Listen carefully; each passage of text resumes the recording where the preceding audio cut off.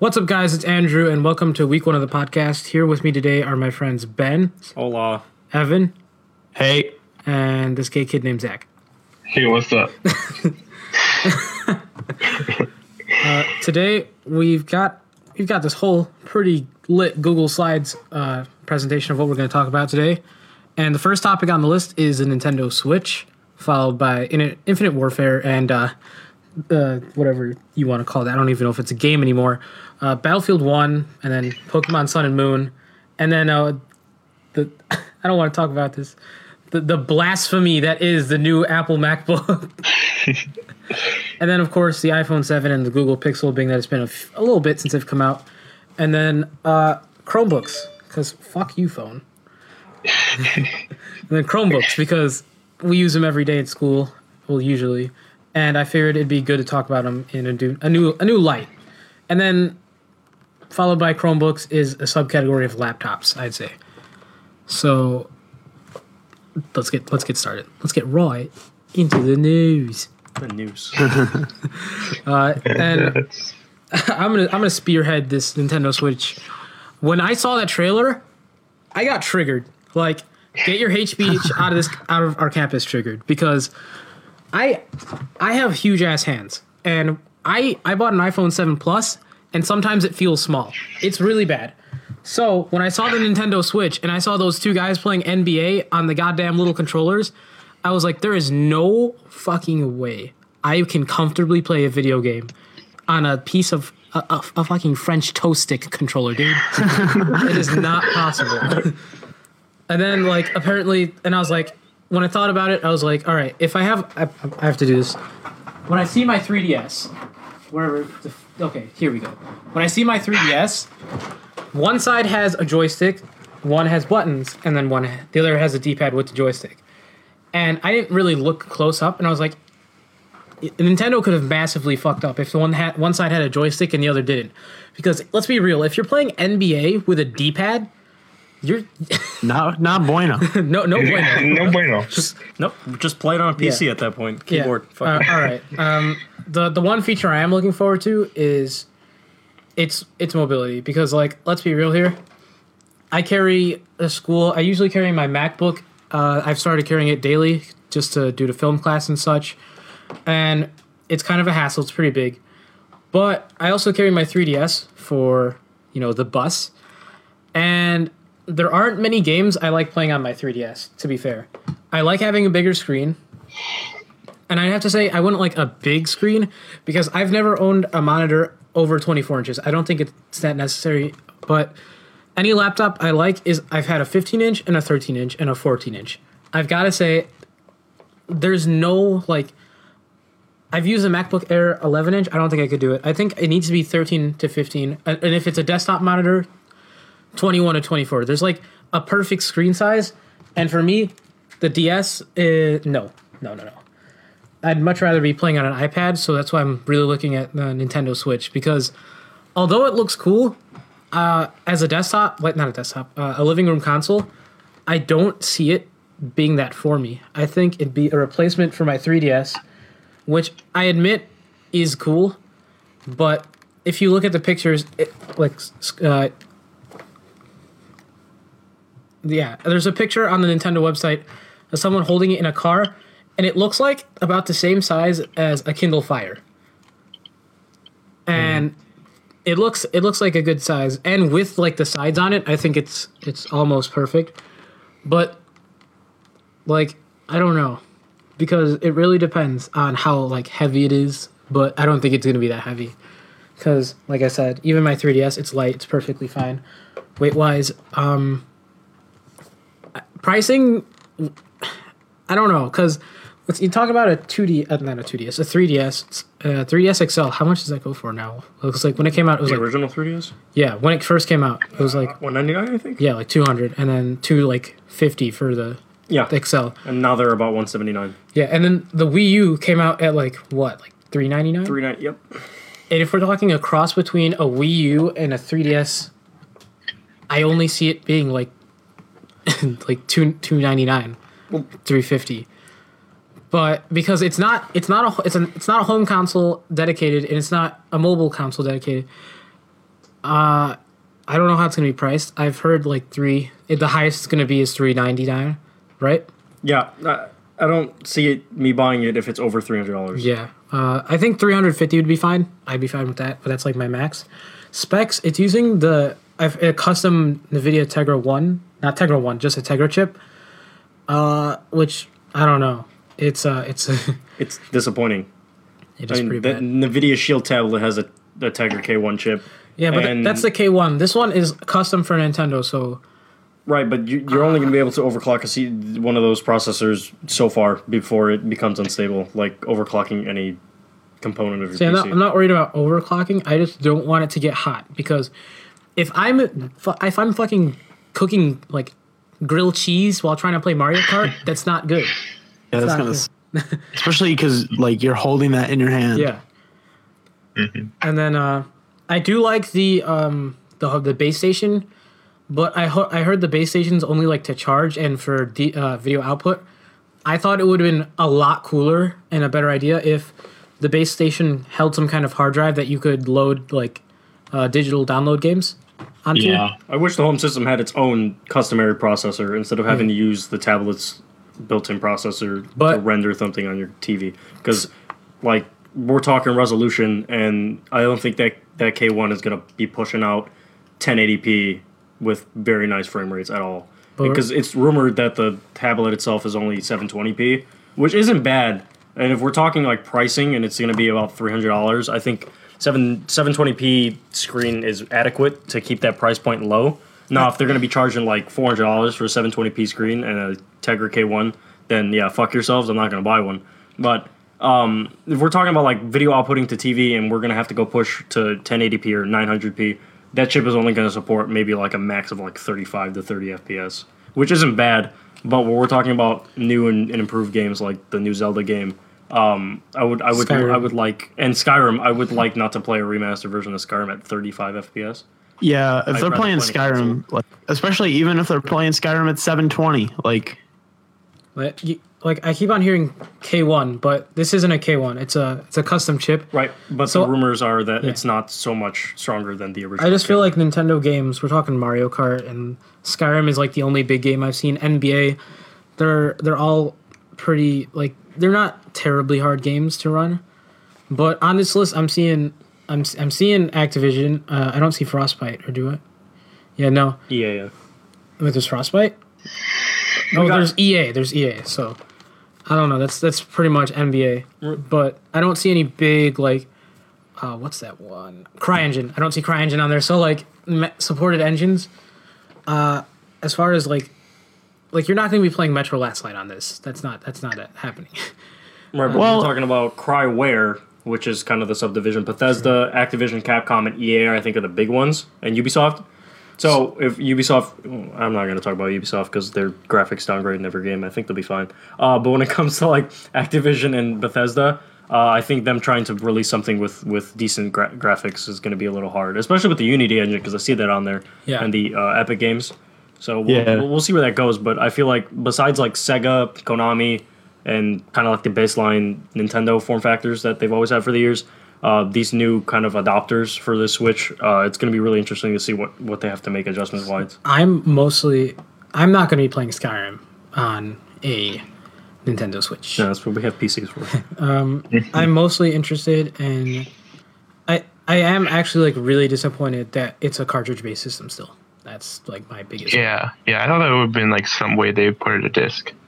I didn't even want disc. I wanted full digital download. Yeah. Full digital would have made the most sense in a console like the Switch. Because we're talking about read and write speeds that are probably cancer to like maybe a hard drive from like 2005. 3DS uses a cartridge and it's not that bad. I feel like they tried to combine a Wii U into a 3DS, and at this point, I'd rather just buy a Wii U because I know it's capable enough, and it's a disc. And someone's if the Switch doesn't go above 720, like the Wii U did 1080 on its own. Yeah. So if you're outputting to the TV and it's at 720, like the Wii U is already more powerful. Yeah, I gotta say, I sold my Xbox One to get a MacBook, and ever since then, I've kind of missed consoles.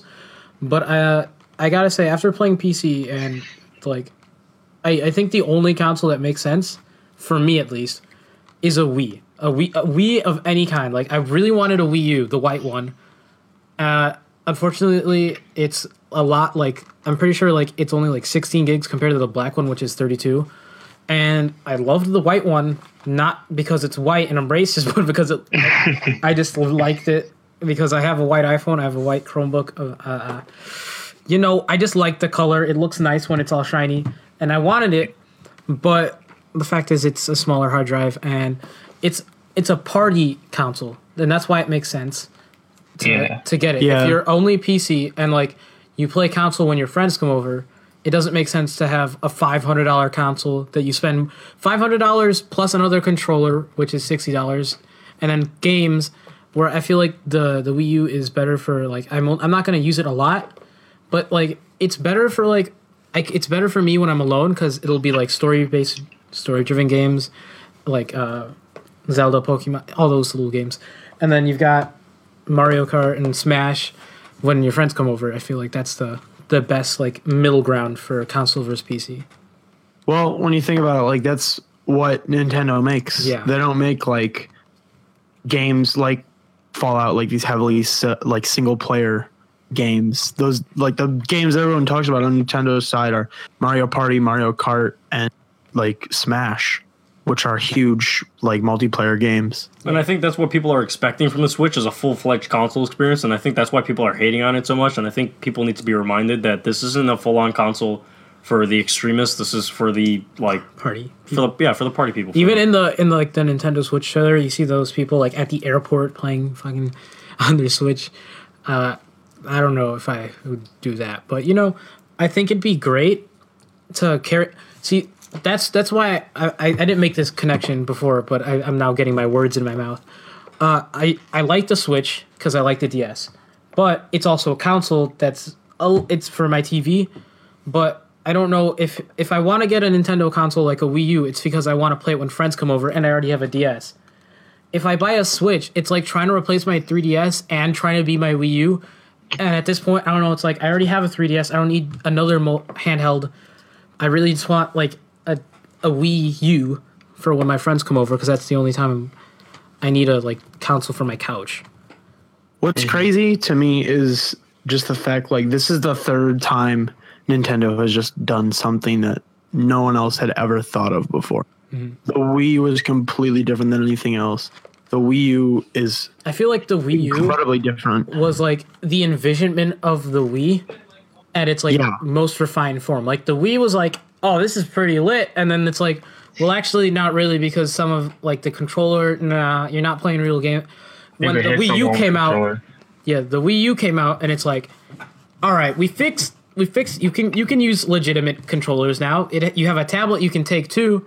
It's pretty neat. You can play on the tablet if you just want to chill in your room, or you can use a console too. It's like it's pretty good. It's really good. It's essentially like the Wii 2.0. Yeah. And it seems like they're just getting more mobility, because now instead of having your Wii U with its own dedicated hardware and disk drive and the pad, now you just have one pad for everything. And I think, like, they were kind of going for a smaller form factor, so instead of having two wireless controllers on the Wii, then going to the wireless gamepad, and then if you want to use the GameCube controllers, and now it's just one controller integrated with the tablet. But now instead of using that tablet on its own, when you're at home, you just plop it in, and then you slide the two sides. That's the one thing I don't controller. like. I really like the form factor of, like, not the form factor, like the mobility of the dual display. Like on your DS, I'm going to keep on referring to this. On your DS, you have your top screen and your bottom screen. Most of the actions on the top, and then you have your essential, like, navigation tools on the bottom. And I feel like I like the Wii U because I have that secondary screen in my hands that I can occasionally look down to get, like, information and stuff. And then I have my big TV where I'm going to be doing all the game playing. But with the Switch, I can't do that. I have a controller in my hand, and that tablet is essentially hooked up to my TV, and it loses its mobility in that sense. One thing I feel like they could have done is, like, done something similar to what they did with 3DS, where, like, if you had it hooked up to the TV, or, like, there's a way where you could take it out of the port but still have it playing on the TV and have, like, the navigation on the bottom, like the 3DS. Yeah. You know what I do like is you can do that with Smash on the Wii U. You can play it on your 3DS and onto the TV. I wonder if that'll carry over to the Switch. Well, we're talking backwards compatibility is supposed to be off for the Switch, which is one of the gripes. But if they have this, well, the Wii U Smash, the Wii U Smash was not compatible with the 3DS. They're using two different cartridge systems. Right, but they were one linked. disc, but they were linked, and I think that'll still work. I'm sure that will be Switch. the case with that and Amiibos, because I'm really eager to see if they did what they did with the new 3DS, where the Amiibo support is underneath the screen with that NFC chip. I haven't read too much into that, but I'm assuming that should be in there because I don't think they're going to make Amiibos obsolete anytime soon. I think they fucked up with the new 3DS and not including a charger. It just seems like, stop. You're not Apple. Please don't do this to me. That's Nintendo. I was like, Nintendo does a lot of things right, but they do make a lot of stupid decisions. all right, this is my last question on the Switch. If you have a 3DS right now, do you guys have one? I have one. All right. If you have a 3DS, do you have any motivation to sell it, to get rid of your 3DS and move over to the Switch? No, not really. No. Same here. Not as of yet. The 3DS is just too good of a handheld experience. So regardless of the fact that screen quality isn't the best, even if they were to release a newer 3DS with a nice at least a 480 or 720p screen, a little bit more expensive, I'd pay for that. But it's just the form factor that the 3DS has is something I don't think the Switch is going to replace. Because pretty much what a Switch is, if we're talking in industry standards, is like a NVIDIA Shield tablet with two controllers strapped on the side. But instead of it playing, the cloud-based and Android games, we're talking Nintendo games. That's pretty much what it is, and the 3DS represents a lot more than just a tablet. Yeah, I feel like I'm also really curious to see. This last thing I'm going to say about Nintendo. If you guys want to say anything, get it out right after I say this, so we can move on. Are you guys gonna buy any of the Nintendo Apple partnered games on the App Store when they come out? I might, depending on what they are. Yeah, Maybe. price is what's going to determine that, because if it's going to be something like a Mario game and it's like $20 because Apple likes to jump prices like ridiculous. Yeah, if Mario Run was $10, I would not buy that. Yeah, no, definitely. Yeah, not. Mario Super Run is coming out soon. I think that's the only one that they've released publicly so far. Because I really like the Apple ecosystem. I have a watch, I have an iPad, I have a MacBook, and I have iPhone, and I have an iMac. I think the usability of an iPhone, it's the simplicity and the just overall fluidity of the operating system combined with a Nintendo-esque gaming ecosystem, it might work really well. That's about it. All right. Now we're on our next subject, which is Infinite Warfare. Battlefield 1.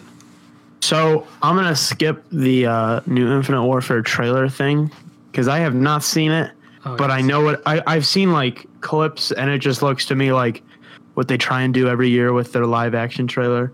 So I put some links in the Google slide from Charlie Intel, which is probably the most reputable Call of Duty leak source. They've gotten a lot of stuff right, especially this coming cycle. And just recently, I think today, they dropped all the game modes and all the maps. And so the game modes is pretty similar. New ones, pretty much all the same ones you've seen. New ones mainly being Frontline, which we saw in the beta, Defender, which was in the beta, and Reinforce and Grind, which we haven't seen in the beta. Search and Rescue is new, but I'm pretty sure it was in Ghost. Yeah, it wasn't So Ghost. I remember it's that. not new. All right. Evan, I think Is Drop Zone new? you might be a little too close to your mic, but that's just... Okay, I'll back up. Yeah, that's fine.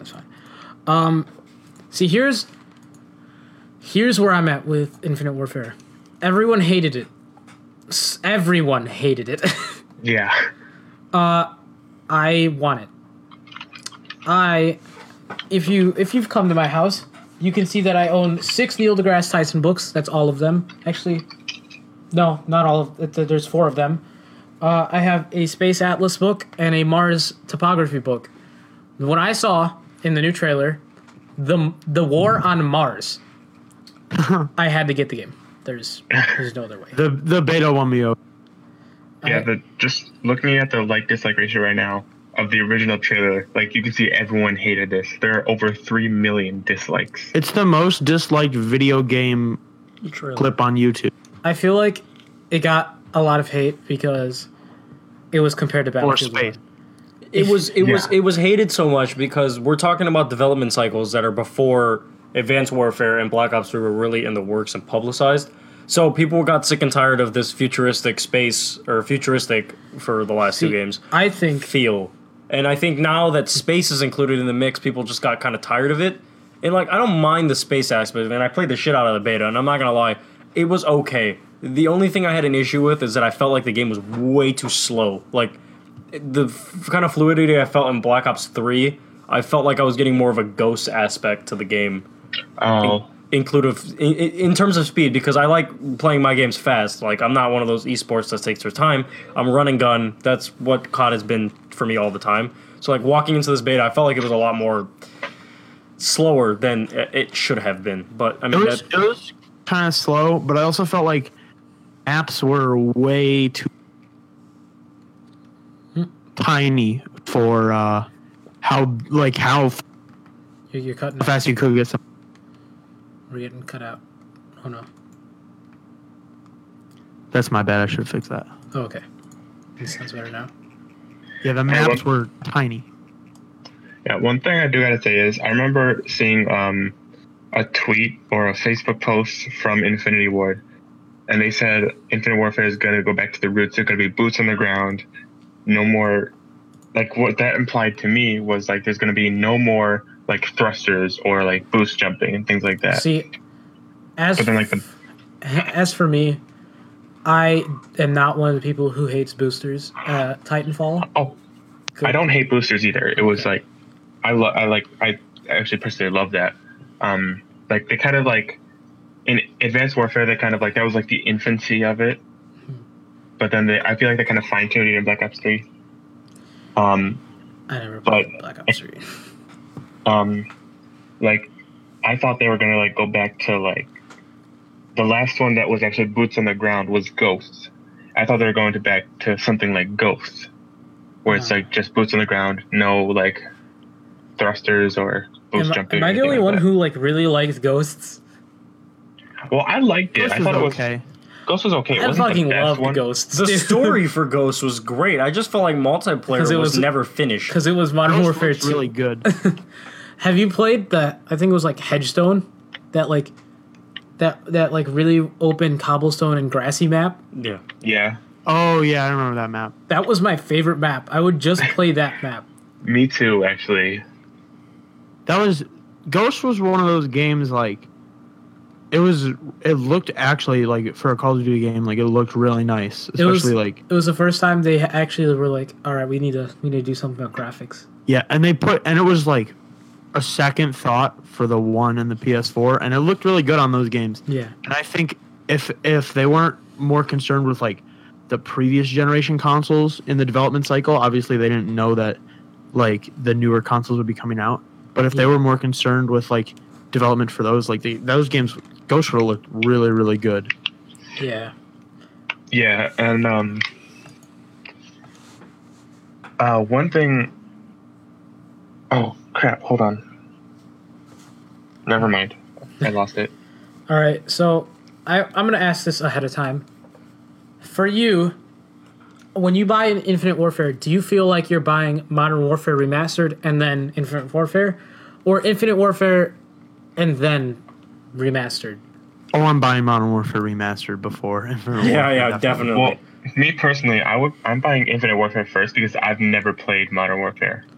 Modern Warfare is you missed out on a good... Yeah, it's possibly the greatest Call of Duty game they have ever made.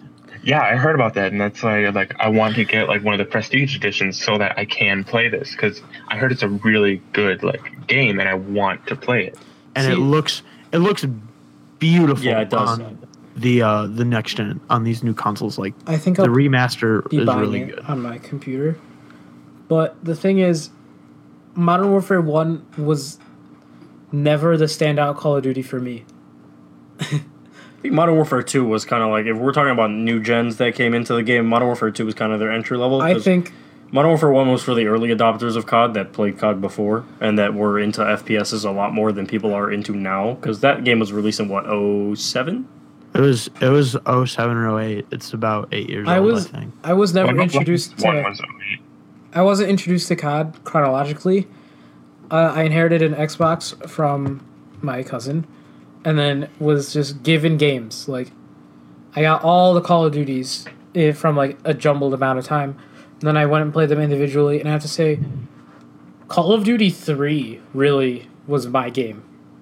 I don't know what it was about it, but it was my game. Like, what was Call of Duty 3 again? It was a World War II game. Oh, okay. And it was so damn good. Okay, you mentioned World War... 3 was pretty good. You mentioned World War II, so I'm going to say this real quick. No. Yeah, so... The only reason why I would ever choose Battlefield 1 over anything is because I am a huge World War 1 and 2 buff. Like, that's my shit. I have, like, models in my room. I have history books. It's just the most interesting part of history to me. And then, like, seeing Infinite Warfare in its entirety of futurism and seeing Battlefield's 1, like, classic take on warfare with a little bit of a twist is why I always lean towards Battlefield. But, like, I mean, I played the shit out of the beta for Infinite Warfare. And besides the slow...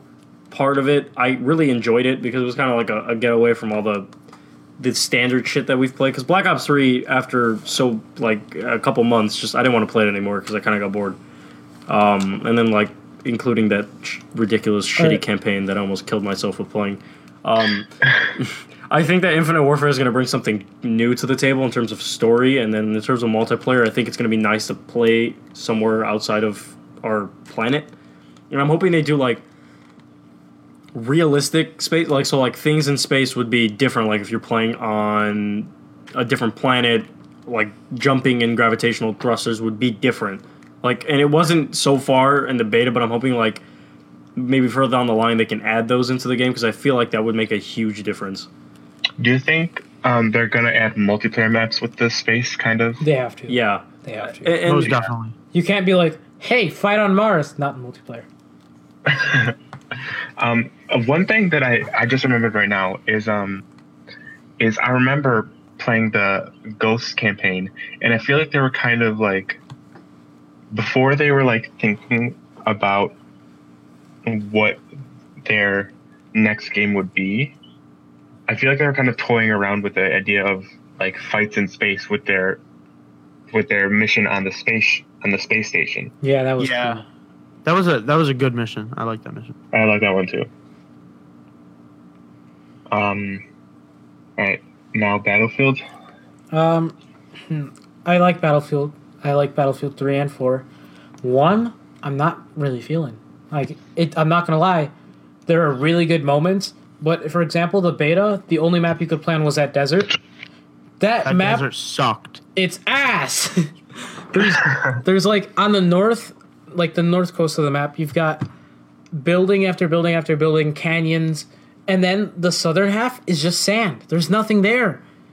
Yeah, the E flag is literally in the middle of the desert. There's nothing for like 20 miles. It's realistic as hell, but it's boring as fuck. I'm not gonna lie. And I love getting shot halfway through the fucking map with a shotgun. Yeah, 10 out of 10. And that's still a bug. That is still a bug. I'm losing SMG fights to people with pistols and shotguns. Something's wrong. And it's like a reoccurring thing with this bullshit where Battlefield has its betas that are like decently okay, and I feel like when the release comes out, it's going to be garbage, like full on, for PC at least, I hope. Like, things aren't horrible. I just felt like the game was like, I kind of feel like someone took Hardline and did what they do every year and kind of reskinned it. And then, like... I feel a little different on that. I feel like 1 was not reskinned. I feel like the engine was reskinned with different maps, but the game modes and the actual additional features, like the guns and stuff, were something new. It's kind of like, I'm still not used to the engine that they're using, like the new iteration of Frostbite. Because I never really played Hardline. I play Battlefield. I still play Battlefield 4. And the engine that they used, the Frostbite engine that they used in Battlefield 4, and the engine that they use here, and the one they use in Battlefront, it seems like a toned down version. Because it seems more Battlefront. it seems more animated than Battlefield 4 was. Because Battlefield 4 seemed to go to realistic, like super realism. And I feel like these games aren't going like too far on that front because they're making it more animation more cartoonish, I want to say. I want Battlefront 2 to come out. That has to be a thing. Yeah, Battlefront was okay. I mean, Battlefront 2? The new expansions were the shit. Okay, we were talking about Battlefront 2 for like the PlayStation 2 and the Xbox 360. Possibly the greatest Star Wars game ever created. The only Star Wars. It is the greatest Star Wars game is. ever created. And then to have that remade on the newest Frostbite engine. I was mad when there wasn't space battles on Battlefront 1 or just Battlefront, I guess now. When they remake Battlefront, well they're not remaking it, but when they introduce another Battlefront 2, it's going to be insane. I have no doubt in my mind it might possibly become like the greatest selling game. Yeah. Because you take Battlefront 2, the greatest Star Wars game ever created, release it in a time where the new Star Wars movie's coming out. You've got Rogue One, and then you've got The Force Awakens. Not The Force Awakens, what am I saying? What the fuck? What's it called? Force needs 5 more minutes. Yeah. I think it's just episode 8. Episode 8 is what it is at this point. Yeah. And you've got episode 8 coming out in 2018 or 19. 2018. Yeah, I think. 18. Perfect segue into re-releasing a game and releasing it right. Remastered, released with Infinite Warfare was probably the worst decision, I think. Yep. Ever. Should have been a base game. Could have sold way more units. And They will if it was a base game. They will make a base game, and this is just here so they make money off of Infinite Warfare because all they hated had. I think that was an executive decision because they know regardless of how shitty Infinite Warfare might have been, you slap Modern Warfare Remastered on that box and people are gonna eat that shit like water. Eat water. Yeah. Eat water. Eat water. Yeah. Eat water. Eat water. Have you guys ever had powdered water? Hell yeah. Water in a box. All right. Fucking. So for me, I liked in Battlefield 1 beta, you could nade someone and they'd become the fucking Iranian space program and just fly into the sky forever. I love that. Incredibly far. I remember me and my friend Issei were playing, and he was on a horse and he stabbed someone. They flew and never came back. Never. I gotta say, physics in the Battlefield games are a little finicky sometimes. I gotta say, planes are lit. I like it. Dogfights are insane. They really are.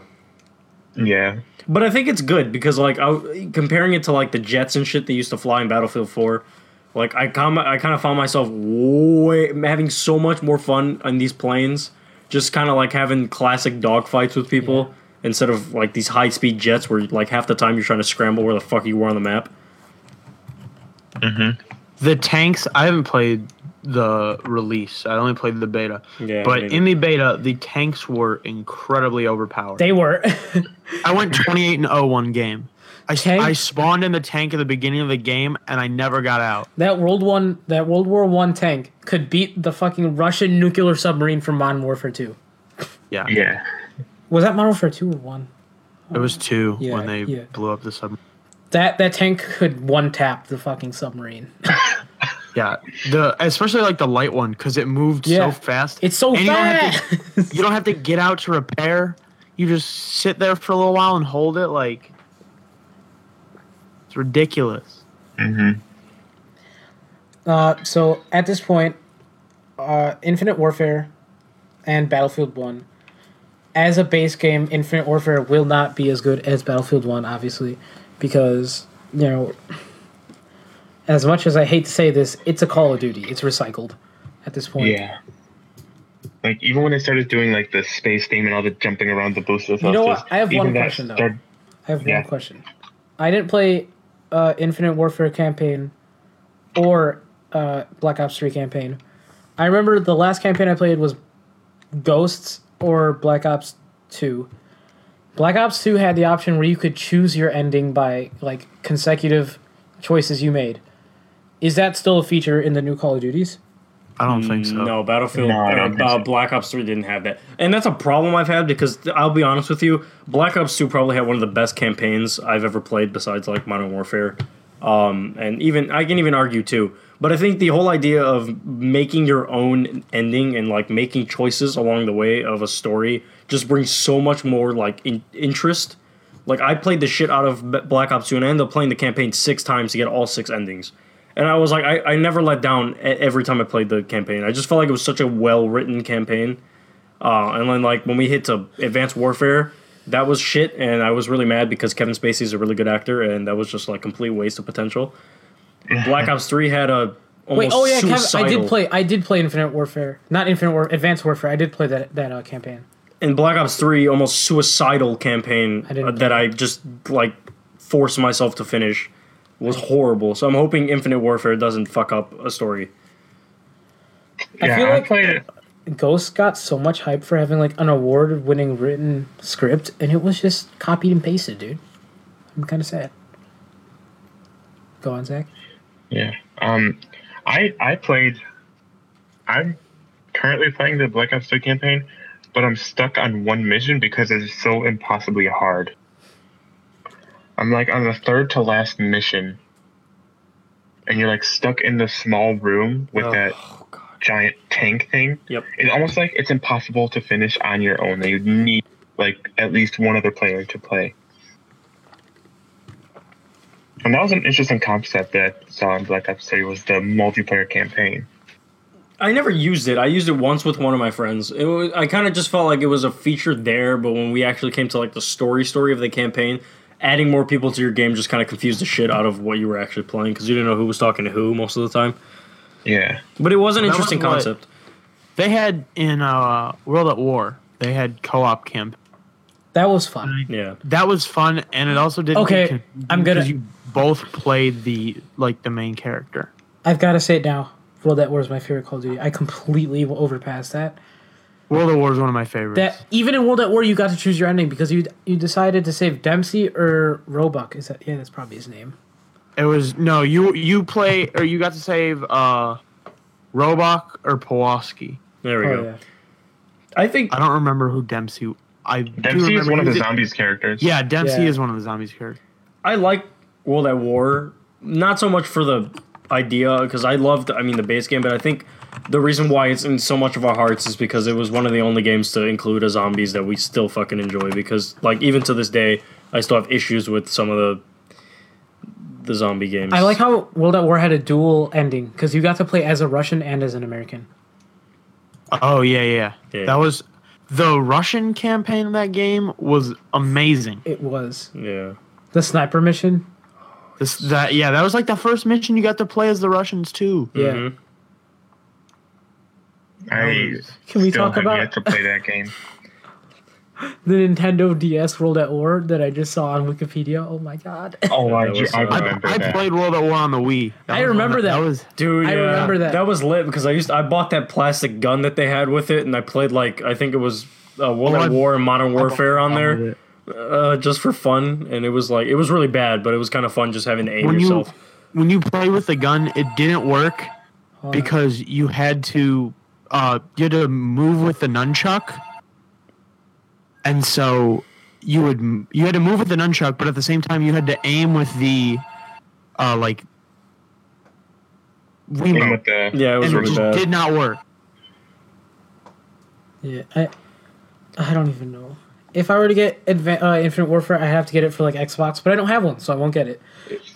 If I'm getting it, it's PC, but I'm getting if I'm gonna buy Infinite Warfare, I'm gonna have to buy the one that includes Modern Warfare Remaster because I will not just buy that game on its own. Okay, I think we have to move on because we've all agreed shit game, unless it somehow defies all like expectations and is actually good, which is probably about 2% chance, but yeah.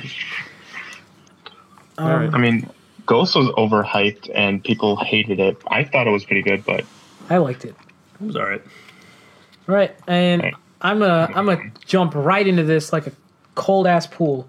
Pokemon Sun and Moon. I am so confused with Pokemon. I feel like their releases are like either extremely hyped or just super like subdued. Like I was so hyped for Alpha Sapphire and Omega Ruby. I got Alpha Sapphire. And then, like, what came out? Like, Pokemon White and Black? Or what? There was two Pokemon. X and Y came out before Omega. Alpha Sapphire, and then nothing has been out since. Nothing has been out because I was like convinced someone at school told me that there was a release after Alpha Sapphire and in between Sun and Moon, and that's why I was so confused. No, I don't know. There wasn't anything. Okay. Well, there was that like fan-made game, Pokemon, like Uranium. Came out like in August.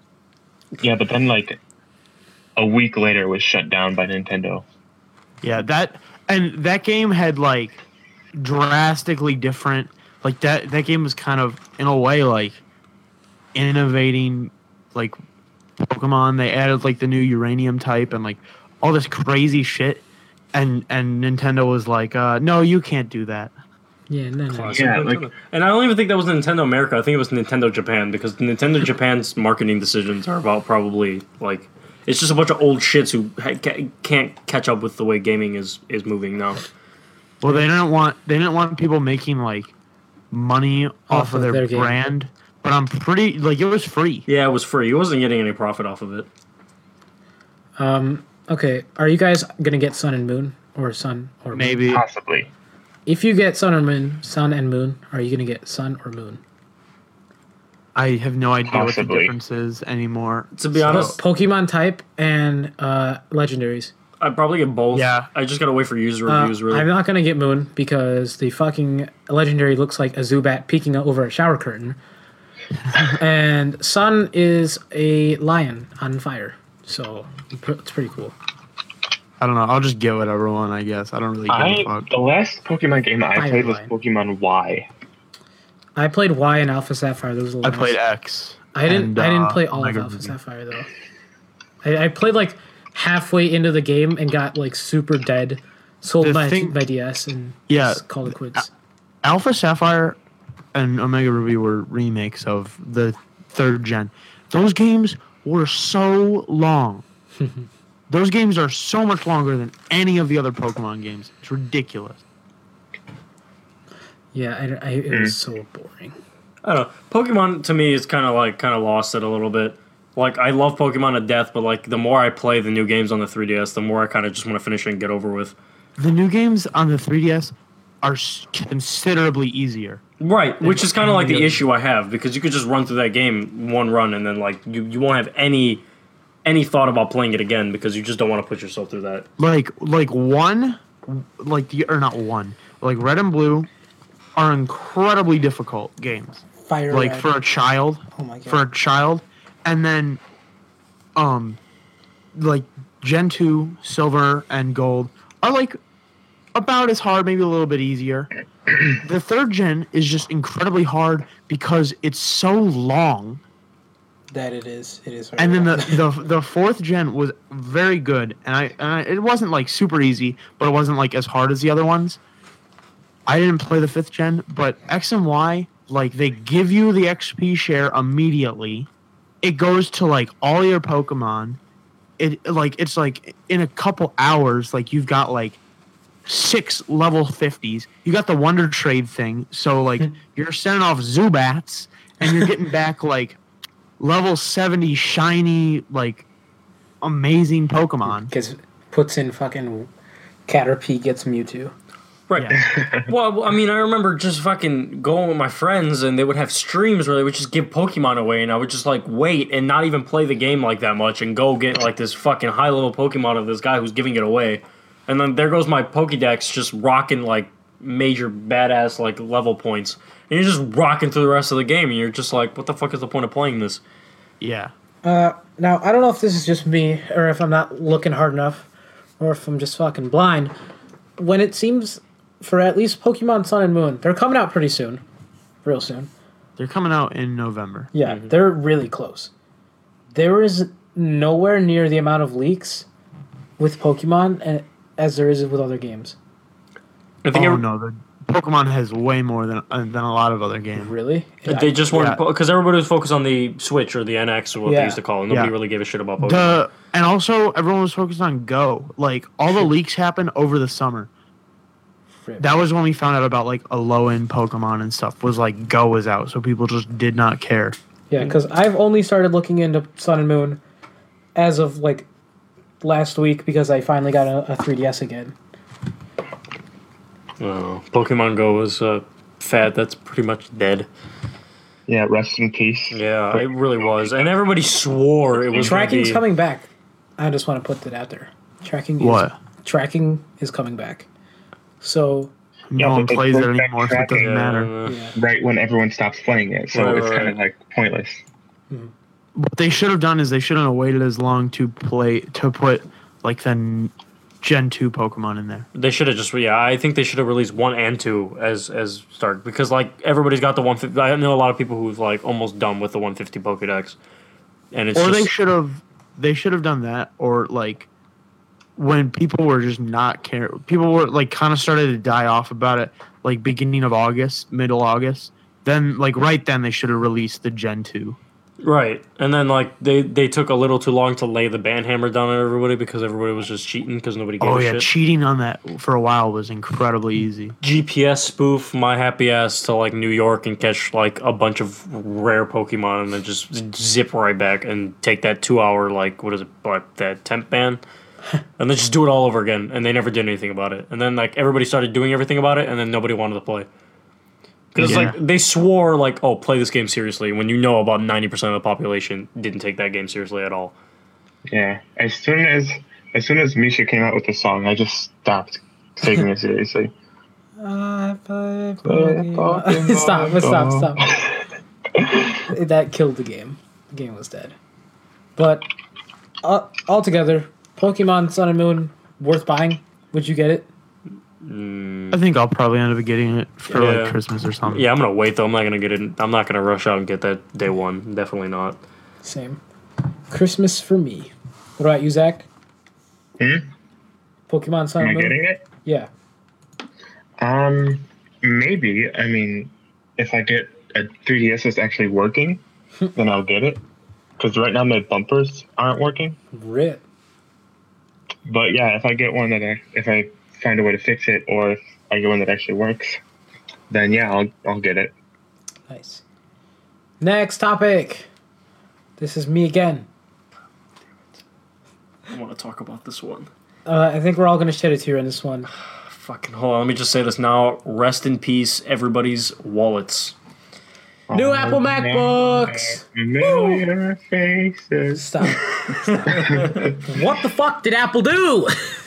I'll tell you what Apple did. Apple decided to be innovative again, like they did with the fucking iPhone 7 and took out the headphone port, and decided to put a useless fucking touch thing on a laptop because they're too cheap to make a goddamn touchscreen computer with Mac OS X, because they already failed because they didn't release the iPad with a full-fledged Mac OS X, what they should have done with the iPad Pro. Because I don't think they should have. I think that would have been appealing to a lot of people, because like they could have took out the Surface completely. I think they're going to, at some point, if they don't do this, they're going to fail completely. Right now, iPad Pros run iOS. There's going to be there has to be like an interweaving OS between Mac OS now, not OS 10 anymore, Mac OS and iOS. I don't know what it's going to be called. It's probably just going to be called fucking OS X now, because Mac OS is now Mac OS. OS X is going to be a Mac iOS. If I don't even know what it's going to be called. It's going to be a system where it's like not like simple enough for phones, but not complex enough for like Mac Pros and iMacs, but just something that goes on your MacBook, your MacBook Air, and your iPad Pros. And then your MacBook Pro is going to use macOS. I think that's where it's going. But let's see here. I have a late 2013, early 2014. Mid 2014. 2013, 13-inch MacBook Pro. How much does it cost? Let me check. I remember it being like I want to say $1,200. Yeah. Yeah. Right now, you can get my MacBook for $879. Let me see. If I wanted to upgrade to the new MacBooks when I saw them release. Just kidding. They're twice as much. There is no reason just 2-year newer freaking and we're talking i5 processors. This is without the touch bar, and it comes in a space gray. It's like fucking not even worth it. they're still the resolution is exactly the same. It's got twice as much storage. I mean, that's okay. 256 still not a lot, but you're still Iris graphics. Okay, I bought an iPhone 7 Plus. It's a month old. It's a month old, and I can't even plug it into my brand new MacBook that I bought this week. That's not possible. That shouldn't be a thing. It shouldn't be a thing. But it's okay. They traded the USB port for the headphone jack. Yep. But it's okay because if you want to be honest, the headphone jack's dying anyway. That's not that important for me. I completely disagree. I think as headphone jack is incredibly important. The headphone jack is the most important piece of technology that's been in existence for the past, I don't know, like a lot of 40,000 years. Okay. Let's think about this. Floppy disks were the same. They're gone now. We don't need them. You don't need a physical connection to play good audio. You need to play the best audio. So you like a PC, a Mac with a DAC and an amplifier, but not for an iPhone audio. That's not something where you need the best audio. Floppy disks are definitely different though. Because I know. Floppy disks did not live anywhere near as long. Because if you consider, because there was no better thing than floppy disks weren't an essential to a PC. Yeah, but like a headphone jack it's essential. Has been around almost as long as a floppy disk, and it's still like no one has tried to make their own proprietary one. Like everyone has kind of agreed to like that 3.5 millimeter jack. I feel like once you have an iPhone 7, I don't know. It sounds crazy. It does. When do you listen to music? All right, I listen to music when I'm on the bus, on the train, in a car. I listen to it when I'm at home, but since I mainly watch, the only thing I really need good quality video is for my movies, and I don't watch movies on my phone. I watch them on my Mac, which has a headphone jack, and so does a new MacBook Pro, but fuck that thing. And if you really want good quality audio and you have an iPhone 7, I mean, I don't think it's your average consumer here. Your average consumer will notice. Like, I have a pair of, like, what are they? Not Power Beats, Beats Pro, the LeBron ones, the wireless ones. I don't need a better audio experience for that on my phone. There is no reason that you need the greatest quality audio possible. And let's be real, if you took an audio jack on an iPhone 6s and a Lightning jack, you're not telling the difference. I think the Lightning is actually a better audio source because it allows more power to your headphones. But I mean, it's just if you're willing to make the switch or not. It's personal preference, but I think the headphone jack's going to die pretty soon. I think the issue people have with the fact that there's no headphone port is the fact that now for those people who like to listen, like to me, I carry two phones with me. I have one for media and one for my standard text. So when it comes to something like that, I'm not too worried about it. But for the person who likes to listen to music while they're sleeping or falls asleep with headphones in while they're sleeping and don't want to worry about their Bluetooth headphones dying midway, I think the issue with getting rid of a headphone port is bring this whole new era into fucking adapters and shit we don't want to carry with us. Okay. Because let's be real. Let's be real. I'm sure about 40% of the people have lost their adapter that are on that are moving constantly have misplaced their adapter to Lightning to aux. I think I did too. As you just looking for yours right now. I think people are just like sick and tired of these fucking dongles because like the adapters that they sell to have one Lightning port go into two Lightning ports is about the size of the size of a Nexus 5. It was like a 4 inch display. So I mean, if you're gonna sit there with the phone in your pocket, a big ass dongle, and then two other Lightning connectors just to listen to music and charge at the same time, you're gonna look like a dumbass. And I think that's where the standardized, like consumer standard hardware 3.5 millimeter headphone jack comes in. It's universal and it's on almost every single device that's ever been released in the history of technology. And it's not used for anything else. Right. Yeah. But of course, classic Apple. And listen, I don't hate Apple, right? I'm not gonna say like, oh, fuck, Apple's garbage and it's overpriced, because it is overpriced, but it's not garbage. I wouldn't say it's complete garbage.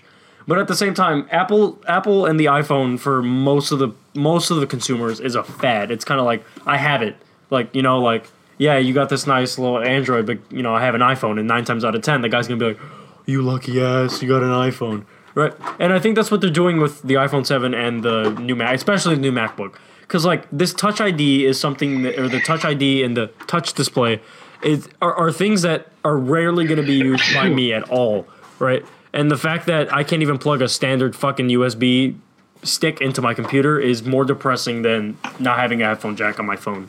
But like this touch bar and this shit that they're trying to pull is just, they're fads. It's there to say that you have it.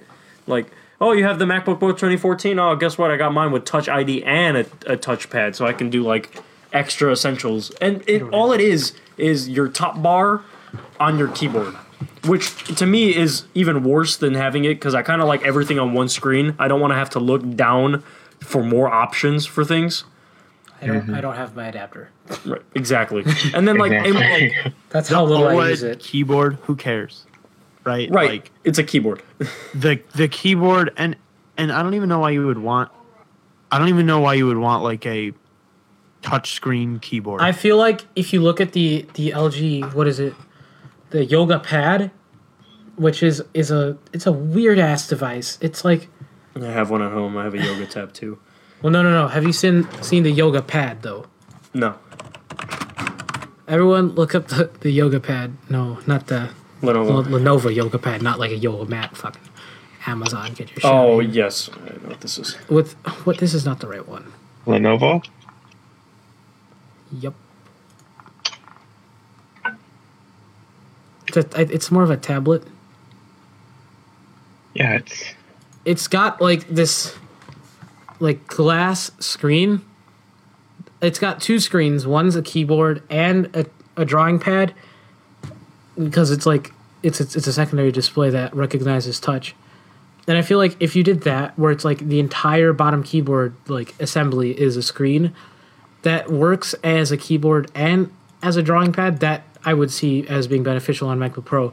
But if you're just using it for like fucking Premiere timelines, that doesn't make sense, because if you're on Premiere and you're really like a pro user, you want to get like more accurate, not just like a finger swipe. You want to see like the audio spikes and waves and shit. But other than that, yeah, there's no point in it. There's the only exception I would get it would be for Touch ID. That's it. Right. And let's start, I'm going to talk prices real quick. I mean, the base MacBook Pro without Touch ID or the Touch Bar is about $1,500, which is a little bit too much for no new features at all. Just more of a downgrade, because now you just have Thunderbolt 3 and USB-C ports, and no like normal fucking USB ports like everybody likes to use, or people who use external SSDs. Have to. I don't understand, and I don't mind that part, because like USB-C is a lot faster when it comes to read and write speeds. But like if you want to go ahead and cop yourself a nice 15-inch MacBook Pro, and it only comes in one variant with the Touch ID and the Touch Bar, but instead you're paying almost $3,000. You're paying either $23.99 or $27.99. So you're talking two more inches of screen for almost $1,000, and the only difference is, I think it goes full 1080p, if I'm not mistaken. Well, no, they're or 1920 by 1200. That it. Well, no, these are Retina displays. Yeah. Well, yeah, but it's for 2 inches of screen space. I'm not paying $1,000 more. You have me morally fucked up. And I think MacBooks in general were there for power. They were thicker laptops, but they provided rendering and capabilities that the MacBook Airs couldn't provide. And I think now they're taking the MacBook Pro into the more portability level, which is kind of, I think, is going to hinder the performance of a MacBook. But I could be wrong. All right. I'm just going to ask, have you guys seen the Surface Studio? Yes. I have not. Go to the link right now. The first link. Evan, have you seen the new Microsoft Surface Studio? I have not seen. I didn't see. Oh wait, yes, I have seen this. Yes, I have seen it. I've seen pictures and stuff. I haven't seen the announcement. That may be it looks pretty cool. The most beautiful piece of technology I've seen since the 2012 iMac. But you know what? It's $3,000. Yeah, but we're talking about starting at $3,000, not up to $3. Starting at $3. We're talking about a full-fledged desktop. I still and you're gonna pay almost $3,000 for a fucking laptop with about 1/4 of the performance. They didn't even update the iMac line, which is ridiculous. No, and if to be honest with you, they haven't even updated the trash can Mac. Yeah. And so we're talking. I mean, I think in this thing we're talking about two different things because we're talking about a laptop. The maxed out 21-inch iMac is half the price, and actually, well, you can make your own modifications. Yeah, but like that's preset. That's the 4K Mac. How much is the 5K Mac though? The 5K Mac is 2300. So, I don't like Windows 10 as much as I like OS Sierra. I'm gonna be blatant about it. If I could use a Mac for my esports and my video editing and everything, I would, but I can't. So I'm stuck with Windows 10 because there is nothing Windows 10 can offer in terms of simplicity compared to a Mac.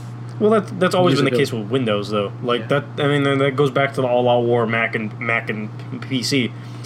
Honestly, the only difference is you want a Mac, you want something simple that you can click and run in 2 seconds. And like Windows are for the users that have more experience with PCs over the years and don't mind the clutter and that know how to use Windows and make it less clutter for them. I don't mind clutter as much as I mind things crashing. Well, Windows 10 just has a shitty release, and that's on Microsoft's part. But if we're talking about Windows as a whole, Windows hasn't been that bad, especially with Windows 7. But we're not going to talk about anything before Windows 7 because that was a shit show. What the fuck is this? The 7 Surface was really good. XP was decent. Surface Vista ergonomic was keyboard. just kind of like their way of trying to get. Surface ergonomic keyboard is. Yeah, the keyboard is the weirdest part. Well, no, that's not the keyboard that comes with it. The regular keyboard that comes with it looks pretty nice. The regular keyboard that comes with it is just the keyboard that that comes with the iMacs, essentially. Yeah, you scroll down and you see that ergonomic fucking bendy noodle keyboard. I hate that keyboard with my heart. It's disgusting. And I'm gonna say this really quick. When it comes to iMacs and this new Surface Studio, we're talking Intel i5 GTX 965. They're not even Kaby Lake 980. processors. Right, but that's not what I'm trying to get at. The iMac was always for rendering and shit, right? And it's probably got the lesser of the two hardware comparisons. Like it's less than this new Windows PC. When I first saw this, I saw it, and this was my initial thought. The moment I saw it, I was like, it'd be cool to put Mac on that. And yeah, you probably can because it's an Intel-based PC. But I think like in terms, and I think that's where Apple fucks up on. And if they were to include like really, really high-end video rendering equipment and hardware to put in their iMacs where it can be faster than it already is, I'm not gonna. They're not bad, but iMacs are still okay. If we're comparing it to an Mac Intel Pros i7, are still terrible. 32 gigabytes of RAM and a GTX 980M. Well, if you're looking at an iMac, you're at a loss. It's here. We've got 395 with 2 gigs of video.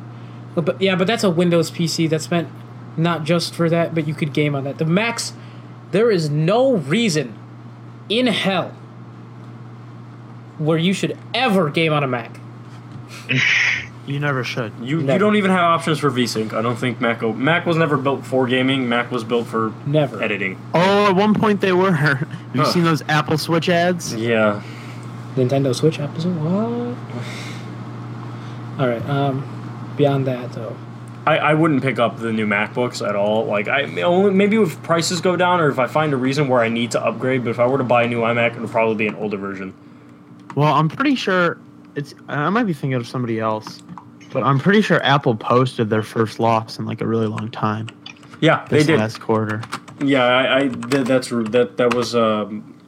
that was known. But I mean, and that's their fault. I think what they're trying to do is they're giving themselves an excuse for what they call quote unquote innovation, but really it's just more fucking hassle that people need to deal with. I feel like, and I think that's just a side effect of people trying to move on from the past.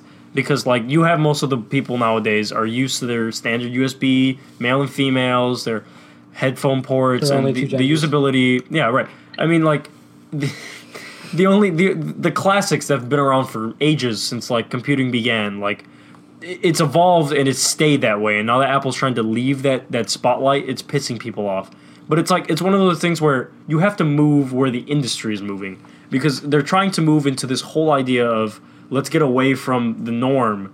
But you have so many businesses and companies and independent contractors that are still stuck on the norm, and so when they have this new fancy iMac or a MacBook, MacBook Pro, or I got a touchscreen fucking keyboard or a touch thing in front top of my keyboard, but I can't use it standard USB. Nope, can't fucking do that, and I can't even plug my phone into sync with iTunes.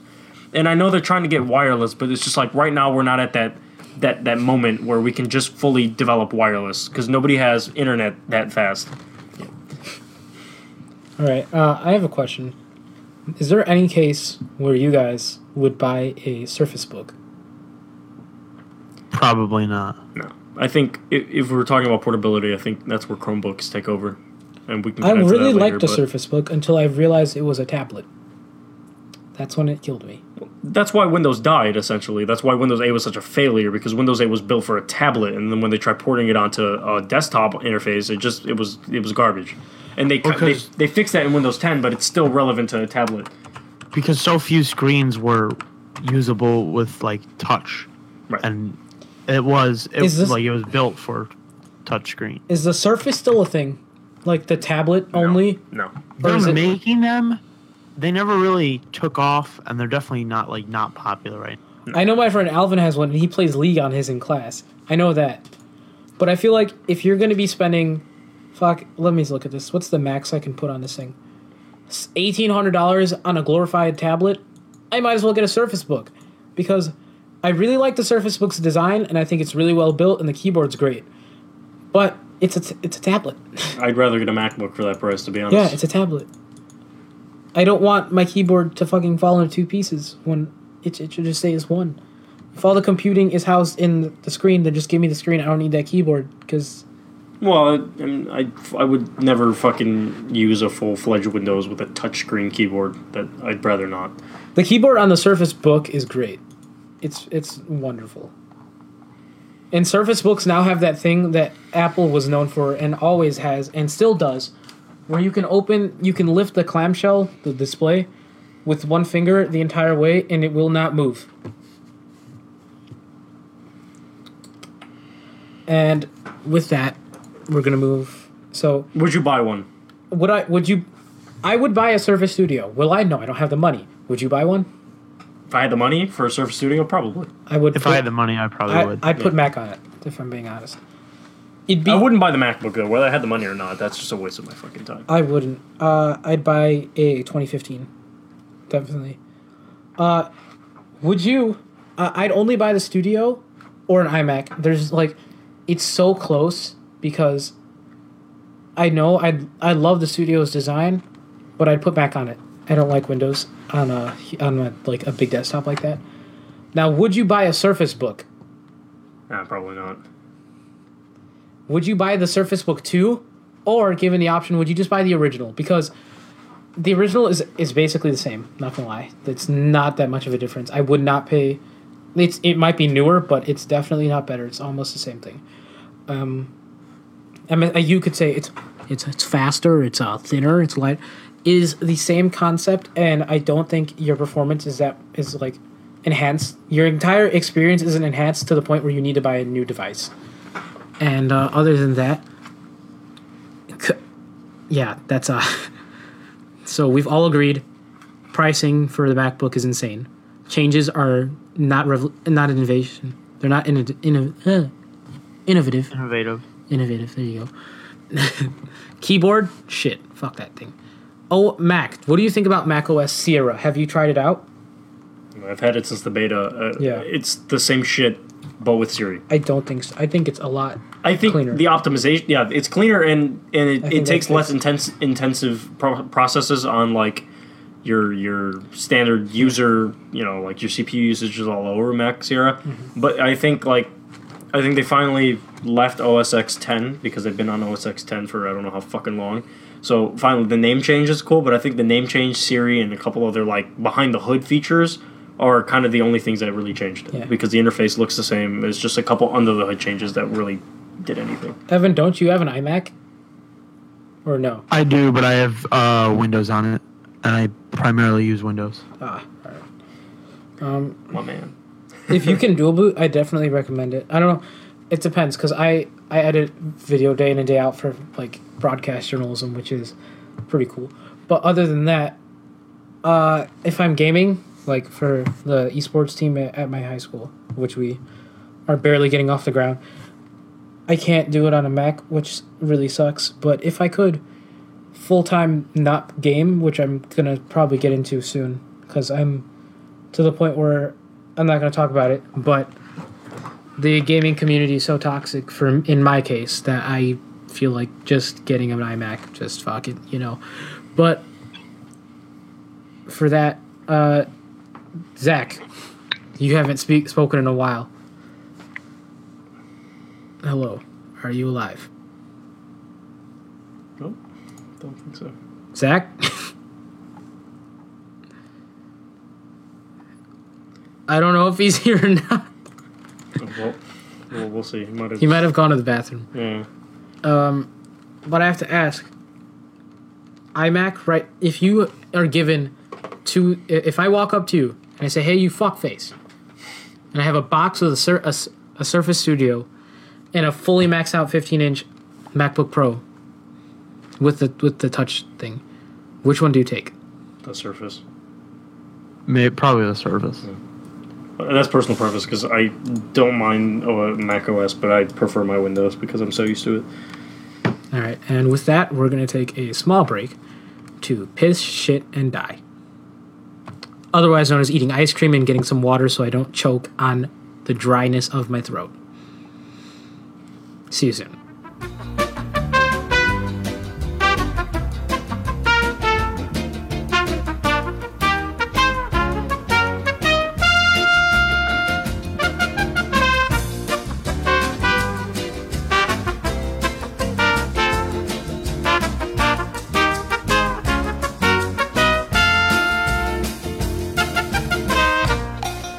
And we're back, and now I'm about to go on the biggest tangent of my fucking life. XD. All right, Okay, here we go, boys. iPhone 7 and Google Pixel. Right. Woo! All right, the battle between no front-facing fucking speakers and no headphone jack. All right, so here's my biggest gripe with the iPhone 7. All right, no headphone jack, and that's it. And the underperformance of a chip. The only reason that I'm okay with the chip is because it's an all-in-one, and that saves us a lot of overheating and shit. So I'm okay with that iPhone 7 aspect. The screen could be better. I don't think you need a better screen. I like media consumption, so for me, I think it's 1080p. What do you need? My Motorola Nexus 6 2K display is a lot better. You can't see the pixels. I don't care. It looks nicer. You can't see the pixels. It looks nicer. Overall, the colors are better on Android phones. Yes, screens are better on Android phones. That's just a thing. That's opinion. I like realistic colors. I think if we're talking about calibration and like tests, the iPhone screens are better. Unless I'm wrong, which I don't think I am on this part. Apple is cinema standard color space, not colors. But you guys are using IPS displays, so we're using AMOLED, and AMOLED screens are a lot better. I know it was on my S5. You can set it to cinema standard. It's a display setting. I don't know about every Android. Probably. All right, so going back to my iPhone 7, like if I'm going to pick a preference, it's Android over iOS. Why? I've been programming in C for way much longer than I should have because I have no life. So I've been making custom ROMs for phones for fucking about 2.5 to 3 years now. Android's always been a better platform for me personally because it's like plug in, click and drag, do whatever the fuck you want, which is a lot of security risks. But at the same time, I like my freedom to do what I want when I want, which is the same thing that goes on a PC. I could do whatever I want when I want without having to be limited, like OS X limits me or Mac OS limits me. Well, you can do a lot of that stuff on OS X or iOS if you have Cydia Impactor. Right, but that's a whole other form factor that like most of Cydia's tweaks are built into Android's stock interface. And I'm talking Cydia Impactor is so you make your this is how essentially you get like hacked Snapchat and stuff like this now. Cydia Impactor is different than Cydia. So Cydia Impactor is a program you download onto like your PC and you open it up and you plug your iPhone in and you can drag IPA files into it and it will install them onto your phone. Okay, yeah. I mean, I find that useful, but I'm talking about like music and movies and files and shit that you need. Like, Android has if an you're on the open Google file- Drive right now file and you explorer. got to go on the Quicks and download a PDF file off of Google Drive on your phone to send to everybody, you could do that in seconds. You can do it on iPhone, but there's no way to access it outside of the mail Right. app. Which is the issue that I have with the gripes that I have with the iPhone is just the freedom that I want, the customization that I like, and the things that I can do, like ROMs and porting and features that aren't available on a current phone that you're using, I can put on your phone, right? And which is the problem with the iPhone 7 is it's a phone just like every other iPhone, and it's there, it's got all the new features. No physical home button is great. I like the way that they implemented a home button on there. And the overall feel of an iPhone 7 is really nice. And the camera is fucking amazing on the Plus. I haven't really checked out the regular 7, but that's It's the same except for the zoom. I'll give it that. But the Google Pixel, what Google tried doing is they tried to push stock Android into consumers' hands. They tried to make an iPhone that's Android. Right, and they tried to push a leading standard in Android. And if you think about it, the Google Pixel isn't a phone for the hardware. Google Pixel is for that Android user. You're paying $800 for software because Google Pixel's rocking a Snapdragon 821, right? 821 is the newest iteration of the Snapdragons that are out there, right? This manufacturer, I think they're called Leico. They released a phone. Yeah, is it Leico? Yeah. Oh wait, No, that's it's Leico. It's Leico. They released their phone, the Lee Pro 3, which has got all the same specs as the Google Pixel, and it's about $400 to that $800 you're gonna pay for. There a Pixel. was one phone that I saw that I really wanted. And then going into more of the aspect of the Pixel, it's ugly in my opinion. It looks like a kind of like I like the white one. HTC fucked except- Apple and came out with an ugly baby. That's pretty much what it looks like. So the white Google Pixel. Sorry if it's white again. I like white phones. It looks really good. It looks fucking great. If it didn't have that little fucking little Hitler mustache under the speaker, dude. Right. Again, listen, the form factor of a Pixel, and it's got this huge chin and this huge top bezel, and they have no utilization of There's what not it a button there. You should have put A physical front-facing speakers on fucking bezels that are that big. And it's a shame that they didn't. And I'm not going to say it sounds bad because the bottom-facing speaker on the Pixel isn't horrible, but my Motorola Nexus 6 from about 2013 still fucking blows that speaker out of the water, right? 7 and 7 plus speakers are really good. My Motorola Nexus front-facing probably beats those two because they're front-facing stereo, right? And I think the overall aspect of, hey, we had this lineup of Nexus devices, right? And the Nexus devices, people tried to argue, were consumer phones. Nexus devices were for the developers. That's literally what Nexus phones were for. That's why I bought a Nexus phone, because you can easily unlock your bootloader and do all this shit with it. The possibilities were endless, right? And now Pixel comes out with, hey, this is no longer what you thought it was. Nexus is no longer stock Android. The Pixel is stock Android. And the Nexus, they just kind of dumped in the water and took a shit on. Hey, everybody who just bought a Nexus 6P last year, guess what? You're going to have updates to the end of this year and security patches to the end of next year, and that's it. It's what the fuck? You just let go of this Nexus lineup. I really like the 6P and how it looked. I would have loved if they would have done Pixel and Nexus side by side, right? Because Nexus is always for the developers and the Pixel could be for the consumers. And I think it was a right to do that. But the reason why they didn't is, again, software. This phone is all software, right? Google Assistant was probably the only memorable thing about that whole fucking process. And even now, I'm running full Google Assistant on my Motorola Nexus 6. So what's the fucking point of buying a Pixel? I don't even know, because it looks like more of a downgrade than anything besides the Snapdragon, right? My Motorola Nexus 6 has a 2K display, besides the cameras being complete ass, and I think the Pixel got the highest rating of a mobile smartphone camera ever. But besides those two aspects, you're really not getting much else. You're getting a 1080p display, and you're getting a Snapdragon 821. And besides that, it's just it's a waste of money. And I think if I'm going to spend $800 on an Android phone, I'd rather just get a fucking iPhone if I'm going to spend that much. Because the whole idea with Android was performance for affordable pricing. Then that's what the Nexus lineup was for, right? The Nexus lineup was for, cheap phones for performance. I bought my Nexus 6P for $499, and it's one of the leading, performers on the market right now with one of the great cameras. Right. And Also, go ahead. why is the thumbprint or fingerprint reader on the back? No, okay. Look, I'm gonna attest to this because I've been using my 6P for a long ass time. But right now I'm using my Motorola Nexus 6, but I usually use my 6P.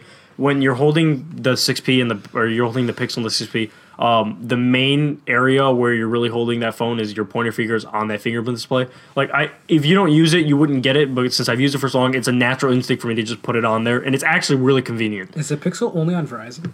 For now, yeah. And that's another gripe with the Pixel. Fuck Verizon. They fuck every single Yes. Listen, the whole part of Android is being able to get updates day one. That was what Pixel was for. Verizon is taking control over the Pixel's updates, and they put bloatware on the phone, which is almost cancerous as fuck, and I'm really pissed about that, but whatever. I'll probably get it unlocked if I even get the phone. And like it's for features, right? You're paying for software, but like if you look, there's a community online. It's called XDA developers. They're kind of like the main standard for Android and modding and rooting and custom ROMs and shit. Every single fucking exclusive, quote unquote exclusive feature to the Pixel is pretty much on every other Android phone out there. Yeah, it requires some tweaking, but you have all the newest features.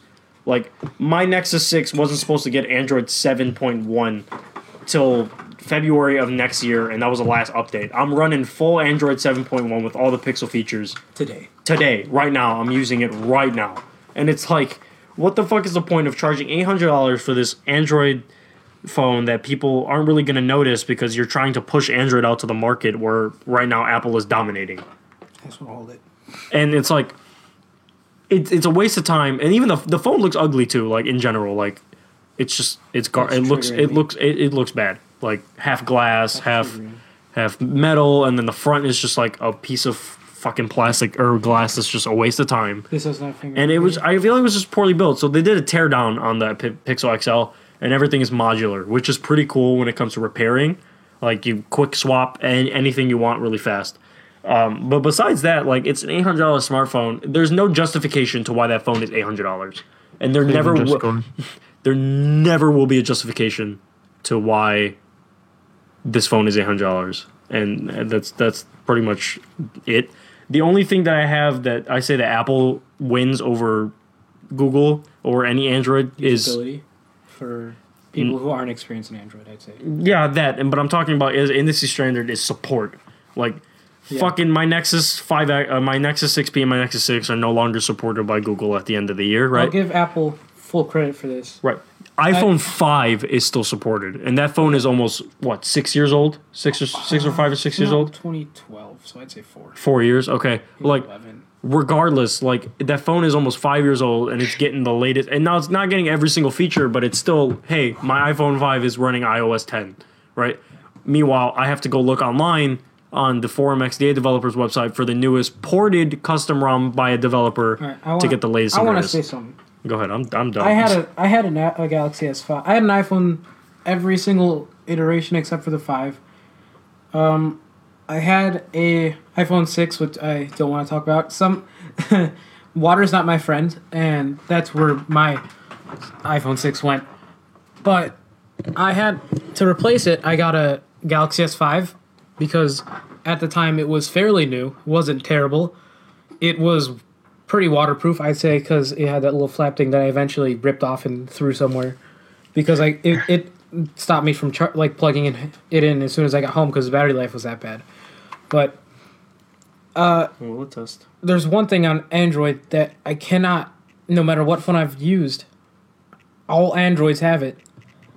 There's inconsistency in frame rates, and along with which is boasted like smoothest Android experience on the Pixel, yet it still happens on the Pixel. Even happens in iOS 10, which I'm actually super triggered about.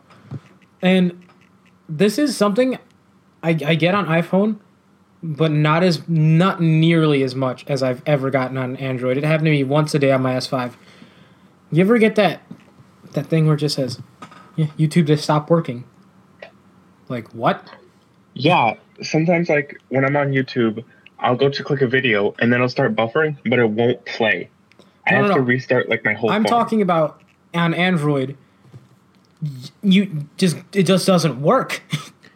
apps just don't work sometimes, and that's because you've got it's like Windows. All right, you get Windows on a Dell, on an Acer, and on a Lenovo. It will run differently on every single machine. There's something different. But to a minor degree. On Android, it's all over the place. Like, you've got Samsung with fucking, what is it, TouchWiz? You've got HTC with, what is it? HTC Sense? Sense, yeah, I think it's what then it's you've got called. LG. LG's pretty good about it, I'd say. LG's... Sony, I don't know. Xperia. I haven't used the Sony Xperia yet. You know, and I think But they all change how it looks. I just want to get on my phone, go on the apps I need, and have it work as soon as I want it to work. And I think and take good pictures. That's the difference between Android and iOS. Is Android is customizable, so people take advantage to make it their own proprietary version of Android, and whatever you like better is what you pick. Like for me, stock Android was always my best favorite Android, so I would go with the Nexus and the Motorola phones before those died, because I would like the pure stock Android look. But for someone that likes Samsung, because Samsung offers nice features besides TouchWiz looking like literal cancer, and it's gotten a lot better. I'm not gonna lie. It lags every time. On the Galaxy S5, it was pretty fucking garbage, and I have a Galaxy S6 I use as my secondary media device, and I haven't gotten any lag on that whatsoever. Yeah. But the UI for TouchWiz on my Galaxy S6 is immediately better than what it was on the Galaxy S5. I've gotten some lag on the S7, but it's only when like it's the app drawer that triggers me on the S6, not the S6, just TouchWiz in general. Yeah. I turn that off when you swipe to the left and gives you that news feed. I always swipe to the left to search up something like, what is it called? On the iPhone. Well, but that was the issue with Android. Android had so many iterations, and I think Google just wanted to step up and say, hey, this is the industry standard now for Android. Now this is a thing. Fuck off. And I mean, they tried doing it, but it's going to fail, and I know it's going to fail because you have most of the Android community, and I think everybody can attest to this, are complete nerds. Like, we all code or do something special if we have like the latest and greatest Google phones. Like, I need to get the newest Android phones. Most of the time, you're talking to somebody who knows their shit about technology rather than a standard user. No, I'm gonna be clear here. I get that side because most of the people I know, especially my friend Tim. Evan, you remember Tim? Tim does crazy shit on his iPhone. Embargo. Yeah, Tim does crazy shit on his Android. He does his Ventra through his Android. Yeah, he has his Ventra. Yeah, I have mine linked to that too. I mean, that's the. But then here's the thing: we have Tim doing real cool stuff on his Android, and then we have my not so friendly. But I don't know why there was like this awful relationship with her, even though I didn't even talk to her really that much. Julita had an Android, and she didn't know. She doesn't know crap about it. Yeah. There's either like the people who are too lazy to invest, research what they're gonna buy, and then the people who know what they're gonna buy. And well, I think there's a fine line between an iPhone now, though. Yeah, people that can afford to pay premium for an iPhone and want it, versus the people who like to code that can buy and that want an Android, and then there's the one in between that's they can't afford an iPhone, so they go to Android. See, I'm gonna be honest. I think the iPhone payment plan, where it's like $50 a month, and you get the new iPhone every year, I think that's a stellar deal. Right, but you do have to get approved for that, right? And so then people who have shitty credit are kind of fucked either way, so they have to go to an Android phone that's cheap, right? I haven't. But I think, like, going back to Apple and it really just being a giant fad, if you really talk to a teenager nowadays and say, oh, pick up an Android phone, one, they're going to think it's nasty just because it's not an iPhone, right? It's not the cool phone. Right, it's not the new hip thing, and it's not the thing that to show off, like, when people come to school, they don't say, oh, look at my new, iPhone 6. Like somebody who gets the 7 is going to go to school and like, oh, fuck, I just got to look at my iPhone 7, look at my iPhone 7, look at my iPhone 7. No, that's not everybody. It's not me at all. But there are some people that are like, if you pull it out, people are going to be like, oh, is that the new iPhone 7? And it like, if I go to school and pull out a Google Pixel, people are going to be like, what the fuck is that? Right? Because it's not known. Apple has been known, and it's been known for years. And now that Google's trying to be like, oh, fuck, well, Android here, push it, shove it in your mouth, they're going to fail because it's too late. The Google Pixel would have been so sick if it had that, like, colorful G on the back that you see on, like, the Google Now. Yeah. It would have been cool if it had that on the back, like an Apple, but that kind of defeats the purpose. Well, it has the G in the bottom. It's not colorful. Well, the iPhone isn't colorful either. But the mod is really nice for the iPhone 7 that they have. Oh, where you can get the light up Apple logo. I kind of want it, but I'm not gonna do that to my phone. I've opened iPhones up. See, and that's the only thing, the really thing I do like about iPhones. Like, I've been repairing electronics. Like, mostly I do PC repairs, motherboard repairs. But when you take apart an iPhone, like, it's 2 screws, take out what you want, and put in a new one. It's really simple. And then, meanwhile, I have to try to fix my Nexus 6P. I need a heat gun, soldering gun, and all this other shit. It's just, like, so much work that I don't want to do. But I think the Pixel is just a rushed way to compete with the iPhone 7, and I think, like, in overall, it's going to fail. But, I mean, I don't know. We'll see what sales show in the next couple months. Okay, Evan, have you always had an iPhone? Because I remember we all had iPhones in, like, 8th grade. Yep. I had my first phone was a little shitty, crappy, like, flip phone. Everyone's phone. And I had a like, it was an Android phone, and it had like the track. It had like the little track ball on the bottom. Oh, I think that was like the HTC. Like, it was a fuck. I don't remember. It was a Google HTC collaboration. Yeah, I think it was like the Nexus 1 or something like that. No. I don't even know. And then I got the iPhone 3, the and then I got Sidekick the was 4, and then I got the 5S, and now I have the 6S. Yeah. And the 6S is a great phone. I just, for me personally, I just can't deal with that limited OS. I just want it to work, and I want it to work when I need it. Yeah. Yeah, I mean, I've set up my Android to where it's reliable. Like, I have... Where's the S6? I have CPU, what they call CPU governors, that monitor the... See, in my opinion, the best-looking phone to ever be released was the Samsung S6 Edge in white. But it wasn't available in America. Well, it was available in America, but the S7 Edge was not available in white in America, which was ass. Because I hate the new colors. Samsung tries so hard to be Apple sometimes that they come out with these silvers and these golds, and they look like shit.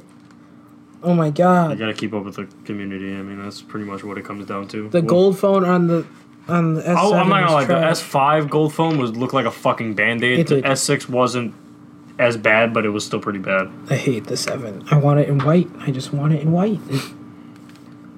But yeah, I just think the whole debate over Android and iOS is you want a simple OS and that's reliable 100% of the time, you go to Apple.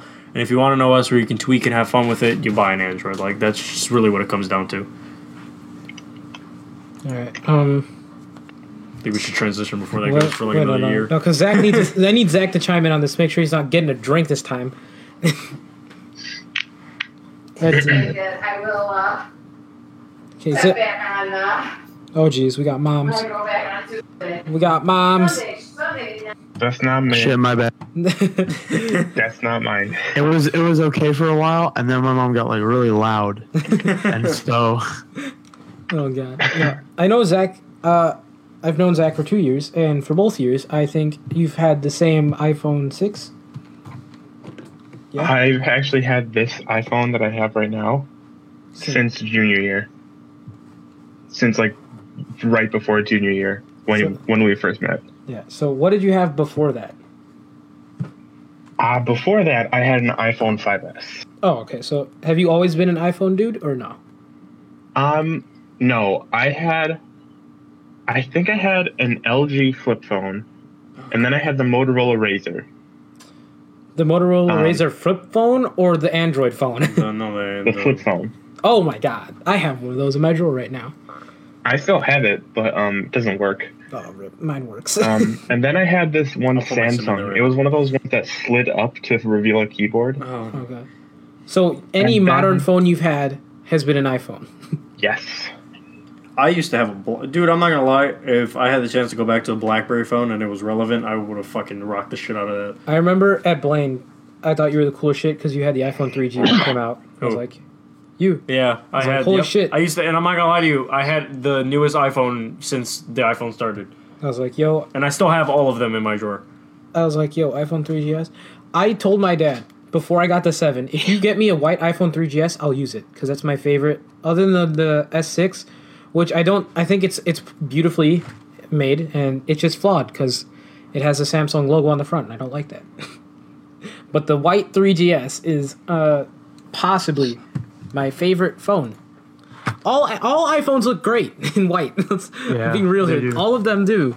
The one that came out on, I think the 4 was the actual like first phone to come out with the white colorway, and then like the 3GS was like aftermarket white. But it was lit.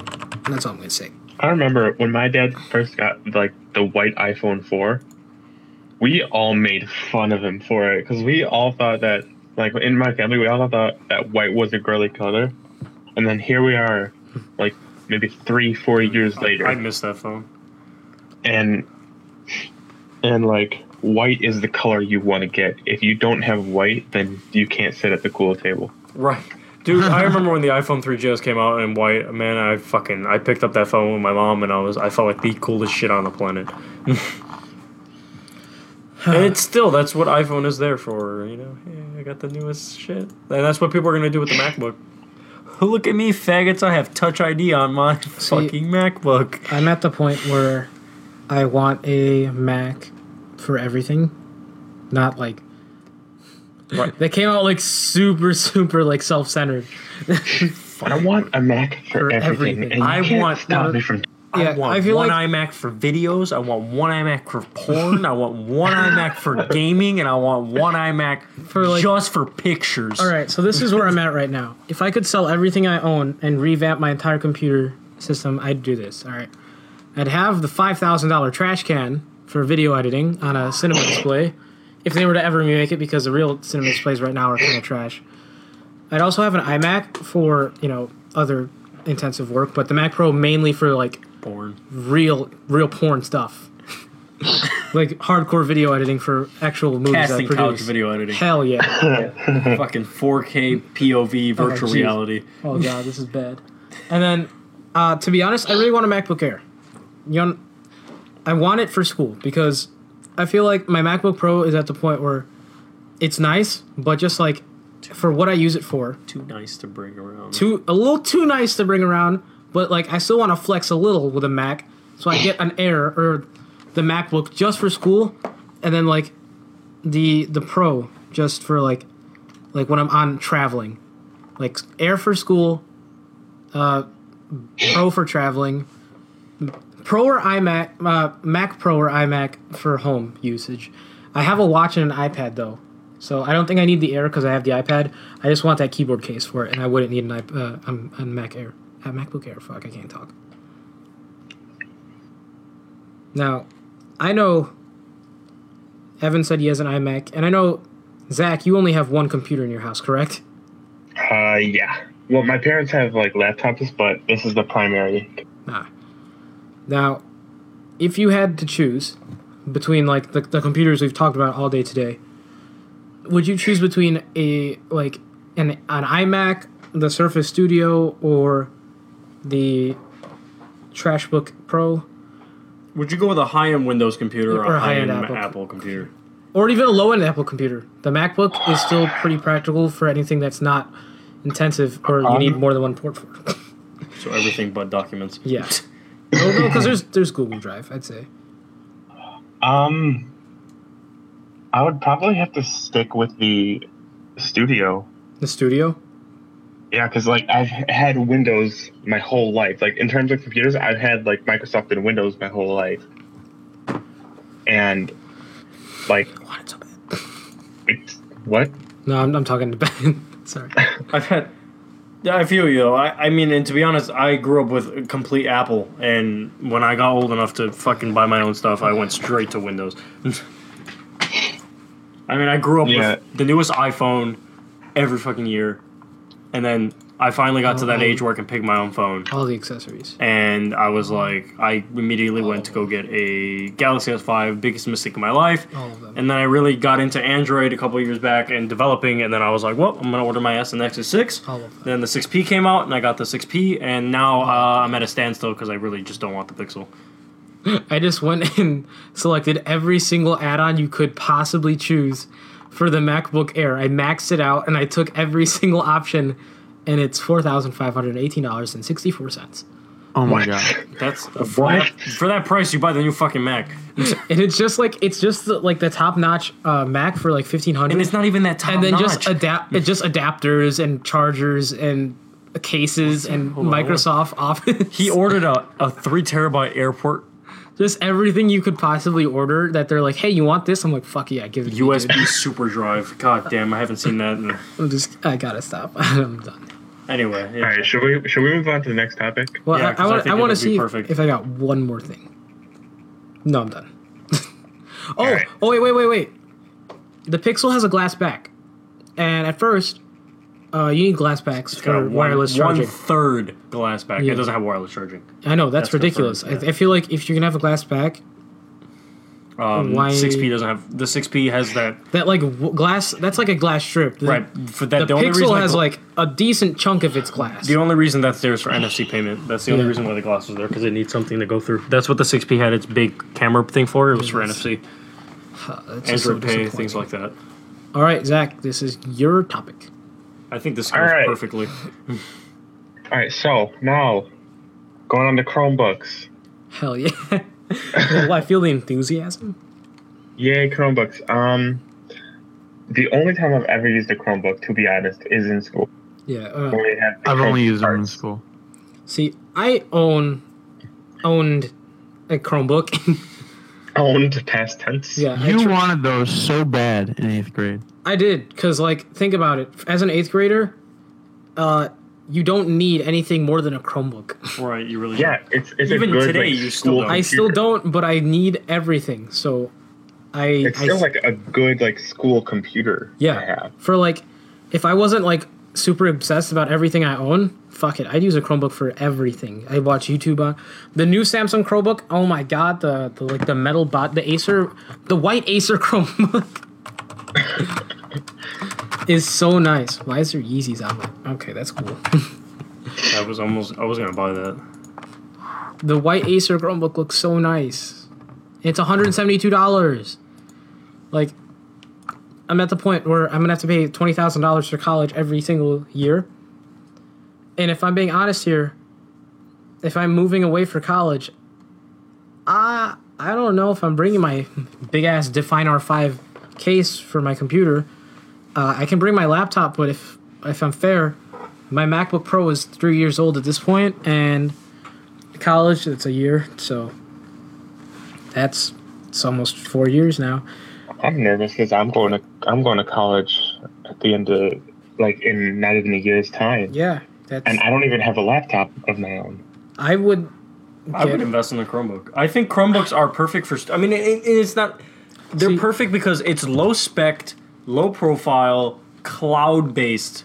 Because Chrome OS is cloud based, so like you get a 16 gigabyte flash storage, and you're never going to use any all of it because it's all school documents. yeah, that are everything over, is just on the cloud. You don't have to worry about if your computer crashes, something's not saved. See, I don't recommend a Chromebook for Zach, and that's why there's like one aspect, because a Chromebook in my ideal scenario, you take it class to class, keep all your notes, and then at some point you leave that in your bag and you go do like your real work in like actual programs, like when you need to do like I don't know if this is necessarily like PowerPoint, but more like for me, since I'm doing a lot of film, I need to edit, and there's no things I can edit photos on Chrome that are good enough yet. So you need to have that like base laptop that you can do like real work on, whereas your Chromebook is like class to class, YouTube, fucking cut the rope during lunch. But see, the majors, that's probably for your majors, because you said you want to major in like filmmaking, right? Yeah, but even though a Chromebook is good, I still don't think it's good to have. Well, see, even though you could pull off a Chromebook, because there's school libraries with main computers that you could, cloud based, you could transfer documents and print them out and stuff. But I feel like if you're gonna get a Chromebook, I'd get a higher spec Chromebook than just the Acer one. Maybe like the Chromebook. This is some throwback. The Chromebook Pixel came out in what was it? 2012 with like an almost 4K screen, and it was $1,000, and it's still I remember this. it's still a Chromebook, Type in a Pixel Chromebook. Yeah, Pixel. I remember Pixel this. C. It looked phenomenal, but at the end of the day, it's still a Chromebook. It's not high enough spec for anything. It's got 4 gigs of RAM and 32 gigs hard drive, and it's a pretty big laptop. But Chrome OS is the only thing that limited Chromebooks because Chrome OS is just a glorified version of Google Chrome. it is just Chrome. It is Chrome. It's exactly Chrome. That's all Those it are the is. only apps you can install are the ones on the Chrome Web Store. It's Chrome and a mild file explorer. I don't know. Pretty much. I side-loaded Ubuntu on it because Yeah. I like to code, so I that's guess my shit, but- Ubuntu on a Chromebook is the way you get the most out of the system. This just has me think about what I'm gonna get in terms of laptops because I was thinking about just getting a Chromebook, but now you guys are saying all these things. I'm like, not so sure about that. This is my honest, full opinion. My full, honest, wholehearted opinion. If you're in the economic position, there's no reason why you shouldn't get a Mac. Because all of the people I know that have gone to college have been using Mac. Like, college is really weird. Like, at Vaughan and at Taft, we use a lot of mainly Windows computers. But it seems like across the country, college is, uniformly Mac. Like At Lane, it's pretty much only Mac. Yeah, I know Lane does a great job at, campus. Lane has the ability to do that. Vaughn, the only time we can use Macs is during film class and photography class and certain writing workshops. But Every CS class at Lane uses yeah, Macs. and that's because they're We're just huge, and we get a ton of money from yeah. Chicago. And every arts class, like AP Photo, all those classes use Macs. There might be one Windows lab in the entire school. Yeah, and that's because when you think about it, most of the professional programs you're going to be using on Apple computers are designed by Apple. So if anything goes wrong, you have instant support from people who know exactly what's going wrong. Whereas on Windows, you're using Sony Vegas, which is a Sony program, and then you've got a Microsoft operating system, and even a Dell computer. So you've got all these service loopholes you've got to go through and shit. Listen, I've been to the Apple Store about 20,000 times, and some people don't know what the fuck they're talking That is about true. in that store. That is true. But The geniuses Bars don't know what they're. It's a fucking joke. I feel like it depends know- on which store you go to. Because if you go to the Michigan Avenue, they've got their shit on lock. No, they haven't. I asked them to replace my screen. They told me I had a problem with my fucking file storage. I was like, I was using the phone fine. What the Oh, that's fuck are you cool. talking That about? just happened. What? Nope. I think if you're a bare bones user, and you're not demanding much, Chromebooks are perfect for you. For me, I have one PC for all my editing, which is my desktop, and then when I'm leaving the house, I'm literally just either coding or editing documents. So getting a Chromebook was perfect because I just sideloaded my Ubuntu and I just sit there and type Python and shit all day. I feel like you could almost get away with anything if you had an iPad Pro.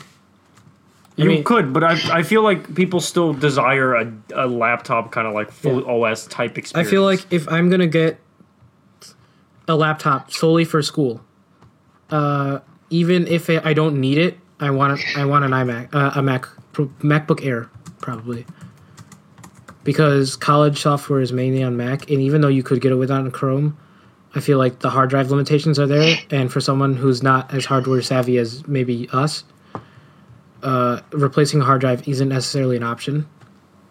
And cloud storage is finicky sometimes. You can't get access to it on the go all the time. Unless you're always at Starbucks and you're white. But Excuse you. check your privilege. I checked it, and it's Did you just misassume my race? I'm trans ethnic. Excuse you. I actually I'm like to sexually identify myself as a potato. I sexually identify. Oh, remember? Were you in my class last year? We had a sub, and Lexi. Okay, never mind. I'll tell the story later off the podcast because no one knows what I'm talking about. But I told my substitute teacher I sexually identify as a West Nile saltwater crocodile. Fucking Corey. And what they say? They were just like, okay. But we're still on Chromebooks here. And build quality wise, I think Samsung has got it in the bag for build quality on their Chromebooks. Other than the shitty gray plastic $120 ones. Them and HP have the HP 11-inch Chromebook is so nice. That's 14. But the 14-inch is not. I'm not gonna trash on it because of the screen. But like the design of the 11-inch HP Chromebook, I wanted it so bad.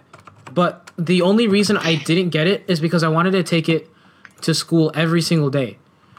Because it's so small and it's super portable. I called Vaughn, my high school, the month before school started, freshman year, and I said, will I be allowed to use my laptop every single day as a note-taking device? And I was told no, so I didn't buy it. And if I look at it now, I think it's a really, really solid device for just school. But I feel like, Zach, if you're going to get a Chromebook, I don't really think there's anything wrong with it.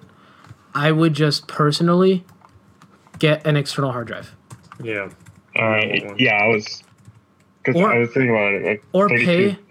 pay for and does Dropbox still do like 50 gigs for like $20 a month or something? I feel like it's probably cheaper. I don't know, but Google Drive. Yeah, Google Drive does it. If you have an EDU account, you get 10 terabytes. Yeah. So that's probably solved as soon as you get to college. I get 100 gigabytes free when you sign in to your Chromebook for the first time. Yeah. I don't know. I think overall Chromebooks are good for the bare bones user, and that's literally it.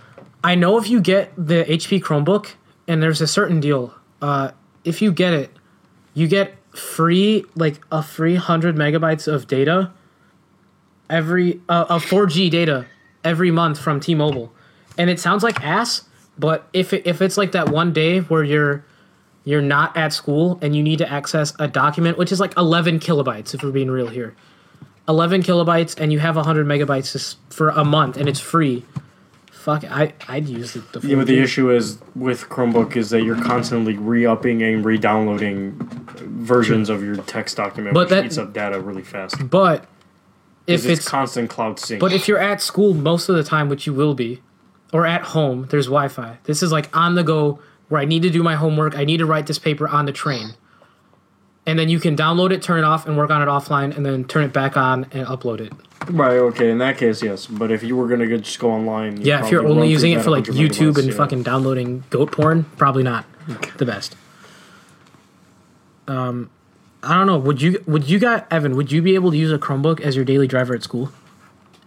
As a daily, like, note-taking thing at Lane? Yeah, like note-taking and then like working on essays and PowerPoints and group projects and such like that? Possibly. I think this year maybe because my teacher's a little bit more chill. But, like, in previous years, definitely not. I've had teachers that would not have been down with I know that. Math, I've never been able to. English, I feel like it's not so much as, like, my teachers are against it. It's just, like, that awkwardness of everyone's like, what are you doing? And it's like... Yeah, but, like, this year, I only take notes in math. Yeah. And then 3 of my other 6 classes, I'm already provided a computer. Nice. Now, I'm going to be real here. Me, Ben, and Evan all went to the same grammar school. Oh, Lord Jesus. And they had G4 MacBooks, the plastic white ones. Oh, I remember those. You're probably going to hate me for this, but I have one upstairs right now. And it is still a solid machine. I have the 2009... But you have the aluminum one, the first aluminum one. No. I have a 2009 10 white MacBook. Yeah, you have it. And you have that metal one, too, the G5. Yep, I have a G5. I have a PowerBook G5. The G4 MacBook is still a great computer. No, I have the G4, but the big version. I think it was the... Here, let me see. I think you have the PowerBook. Yeah, the PowerBook G4 is the one I have. But the MacBook plastic one is just the MacBook. Oh, okay. It's not like a PowerBook. It's just MacBook. I haven't even used That's the one they refresh with that one port bullshit. Yep.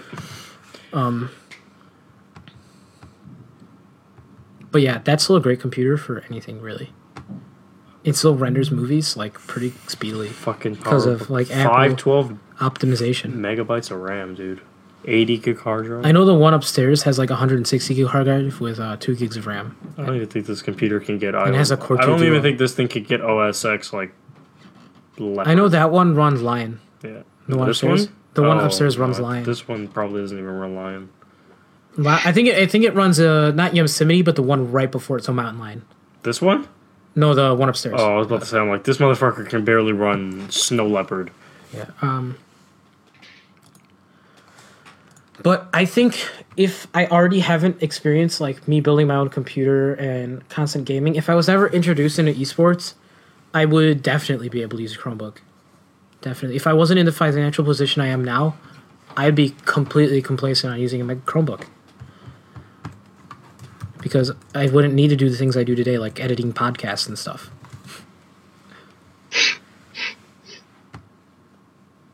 And I think a Chromebook, and correct me if I'm wrong, if you guys seen the Chromebook ads, have you not? I have not seen. Oh, there's a few. They were aired in like 2014, where it was like grandma setting up Facebook for the first time. Oh, yeah. And like, if we're being real here, Chromebooks have the best marketing because they know what their computers do. Oh yeah, we thought about getting one for my dad because he's absolutely not good at computer stuff. They are so well marketed towards their like perfect audience. They have students and non-tech savvy people. It's just an internet browser. There's nothing that can go wrong unless you download like fucking Ubuntu. well, yeah, Ubuntu's that's like if you're not tech savvy, there's no way you accidentally install Ubuntu. Oh, fuck, I just went in my command line on accident and installed I just 16 enabled packages. developer mode on accident and then entered 3 lines of code. Yeah. I also like the Chromebooks that are kind of tablets, like the ones that. The Pixel C tablet? No, not that one. The one that like it's Acer and it bends all the way back and you can hold the it. hybrids. Yeah, it's kind of weird, but I still like it. And then transferring that to our last topic is laptops as main computers. All right, so I think laptops in general are never ever going to retake desktops, and I think we can all agree at that by a long shot. And I think the main thing with laptops is that they're trying too hard to be desktops, and especially nowadays that you have like the gaming laptops that have like full fucking 1080 GPUs and shit. And they're trying so hard to knock a desktop out and bring this mobility aspect into it is where they're kind of driving people away, because I recently was able to use one of those really fancy MSI gaming laptops. With the mechanical keyboards? Yeah. Yeah. And I used it for a good couple hours at an event, and I felt like it got hot, and it was just like something I would never want as a daily fucking like thing. Now, what I would do is if I had like a whole nice setup at home, I'd close the laptop and plug it to an external display, maybe, would be something I might be interested in. But I think the idea of having a full desktop and having this whole big fucking interface and getting nice GPUs swapping out in and out like without having hassle is what gaming PCs were all in all. Like, being able to build a PC and upgrade it over time rather than spend $6,000 on a gaming laptop, and then once that's obsolete, oh well, you're fucked. You know, like buy the next one. Overtaking desktops will never ever happen. Like whether you have a MacBook overtaking an iMac, that would never happen. You would never have a gaming PC. I feel like it overtakes it in the sense that you can do more. Like you can't do it as fast, but you can do it in more scenarios. Like I can't bring my iMac on the train and type a letter to my dog. Right. Right, but at the same time, you can do it on your phone, right? Everything is cloud-based on your phone. So if you have like that battery life were to ever get better, you can do most of the shit you have on an iPad or a phone, like an iPad with a data plan, could probably overtake a laptop, which is what they're trying to do now. The iPad Pro and the Surface, they're trying to get... I want an iPad Pro, the 12-inch one. They're trying to get do with it. tablets that run full-fledged OSs to take over laptops in general. And I think that's why things like the Chromebook are never hitting as hard as they really did, because people can go buy an iPad Pro with the data plan and have all the Google apps that you have and edit away without having to worry about it. The only difference with Chrome OS is it's seamless transitions between anything that you need. And then when it comes to Windows, oh yeah, go ahead. On a side note here, I'm on the Lane 2020 Facebook page, and the top 3 posts are lost my ID. The second one is anyone like Tyler the Creator, and the third one is hit my line if you're trying to buy some loud. Fire emoji, fire emoji, fire emoji. Lit. I think you're too close to your mic again, but that was fucking gold. Dude. That was golden. I was waiting for the Foster bus, just like on my phone, and like playing on my watch. And this guy just walks down the street. He's like, loud, loud, anyone loud? And I was like, I'm pretty sure loud is weed. But I was at a concert and I was standing in line, and this guy comes down the line and he's yelling, "Stop blunts!" And I was like, nobody, bro. Oh no.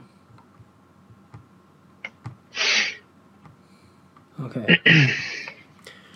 Yeah, I mean, and besides that, like, if I were to live on an Apple ecosystem, I could do it. If I were to live on a Microsoft ecosystem, I could do it. And if I even had the chance to on fucking Linux, I can do that. Chrome OS, not so much because I would need applications, and I'm sure there are workarounds to that. But I kind of just would like to be able to just download and click and run applications. But if I were doing only document editing, then yeah, I could probably live on a Chromebook too. I feel like I could do Mac only. I could not do Windows only. Just because I use my Mac and I use my desktop like interchangeably. And I need that sense of stability that like if my PC blue screens, I have something that will not kernel panic. Okay. Like cuz Macs don't blue screen, they kernel panic, and it's exactly the same thing basically. Just dependent on cause and what happens to your computer to cause that to happen. But if I did not have my Mac, I would die. I would die. Because there's countless times where I'm trying to edit a video on my SD card and I'll be running Premiere on my computer and it just blue screens. I have no idea why. I've had this ever since I first built my computer. I just get random ass blue screens. I've replaced CPUs, I've replaced motherboards, I've replaced GPUs, hard drives, power supplies, and it just doesn't get fixed. But in that case, I know, Zach, you don't have a laptop, but do you think you could use only a laptop as like your primary computing device? If I get a good enough one, then yeah. Okay. But if I get one that's like, if I was only allowed to use a Chromebook, then no. Because there's like stuff I want to do more than just take notes or things like that.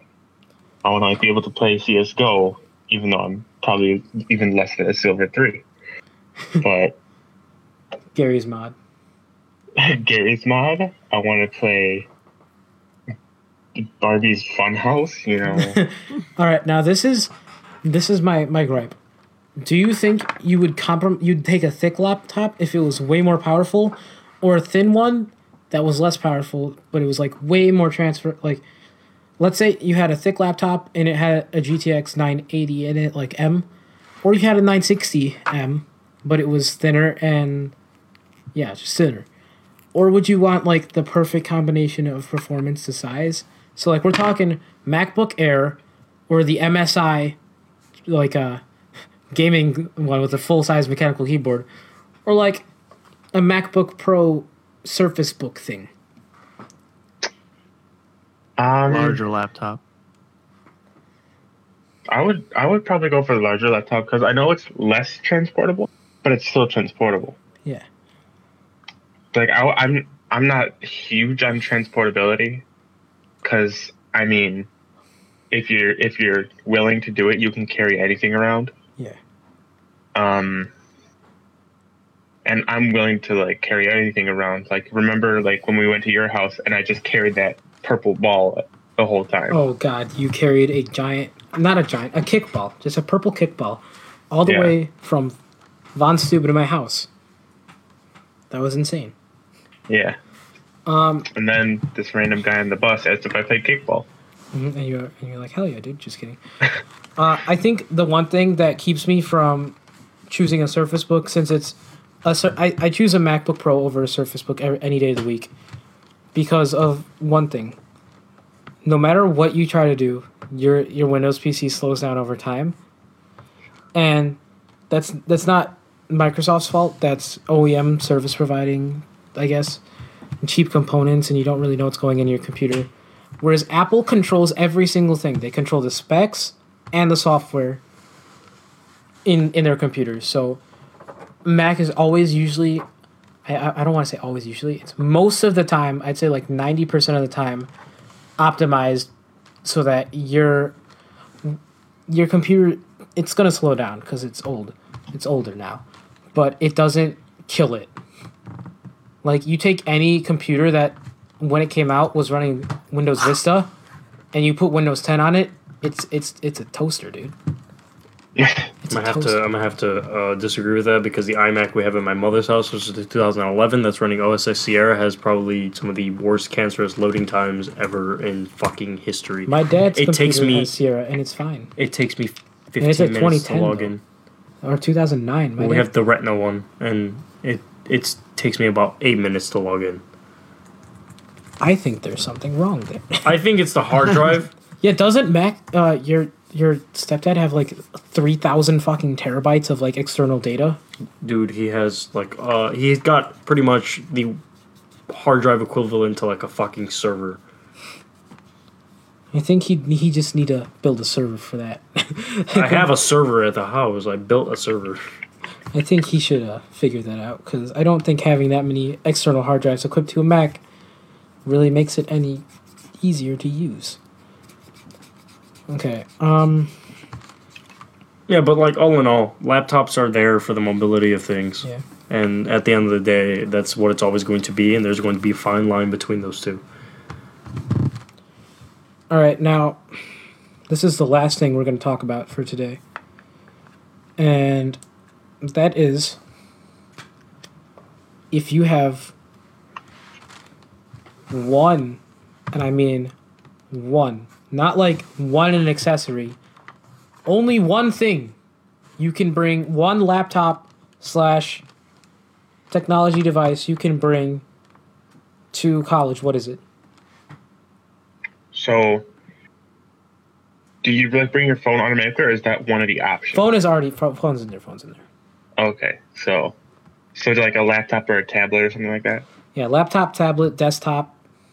Like, your phone, you have your phone. All right, that's a given. Phone's given.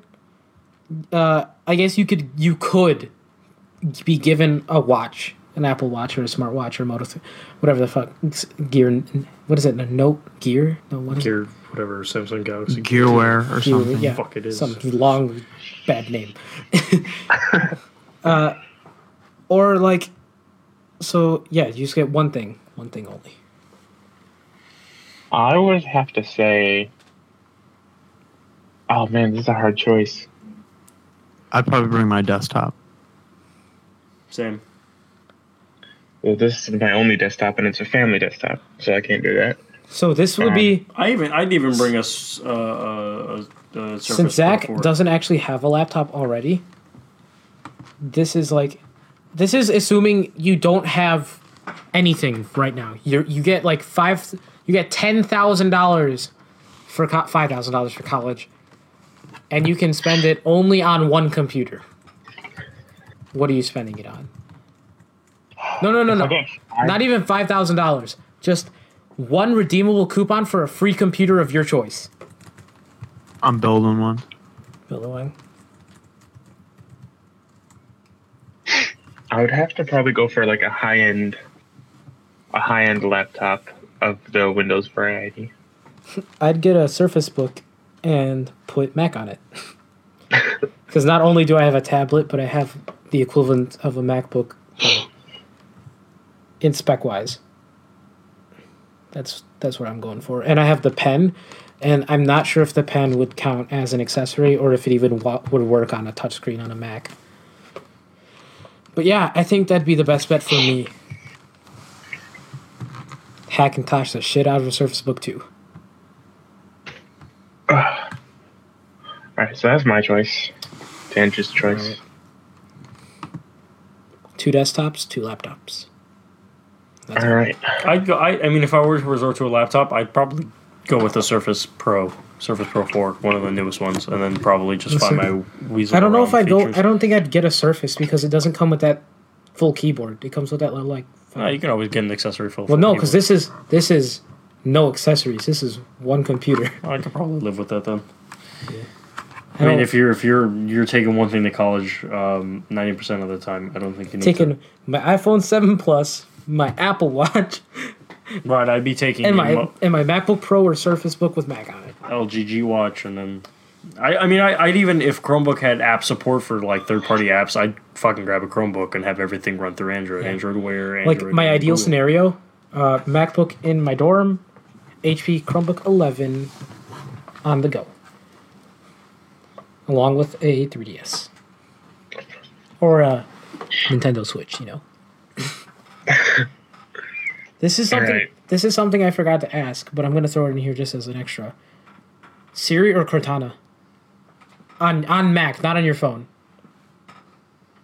I've never used Cortana. Fuck I don't Cortana. use it either, Cortana's but I've never ass. used I'd Cortana. rather have Siri, to be honest. Siri. Yeah. All right, so that's that debate. It's over. We actually have a 2-hour podcast, guys. That seems like almost 2.5 hours. Nah, it's like exactly 2 hours, dude. All right, thank you for listening to us sound like stupid people arguing about computers for what seemed like forever. Yeah. I'm probably the stupidest one here. What are you talking about? But next week we're gonna be coming out with a. It's gonna be different. It's not gonna be all hardware based, but hardware related. So I'm gonna say goodbye, and then we're just gonna go in order. So my name's Andrew, and I'll see you in the next one. My name's Ben. See you in the next one.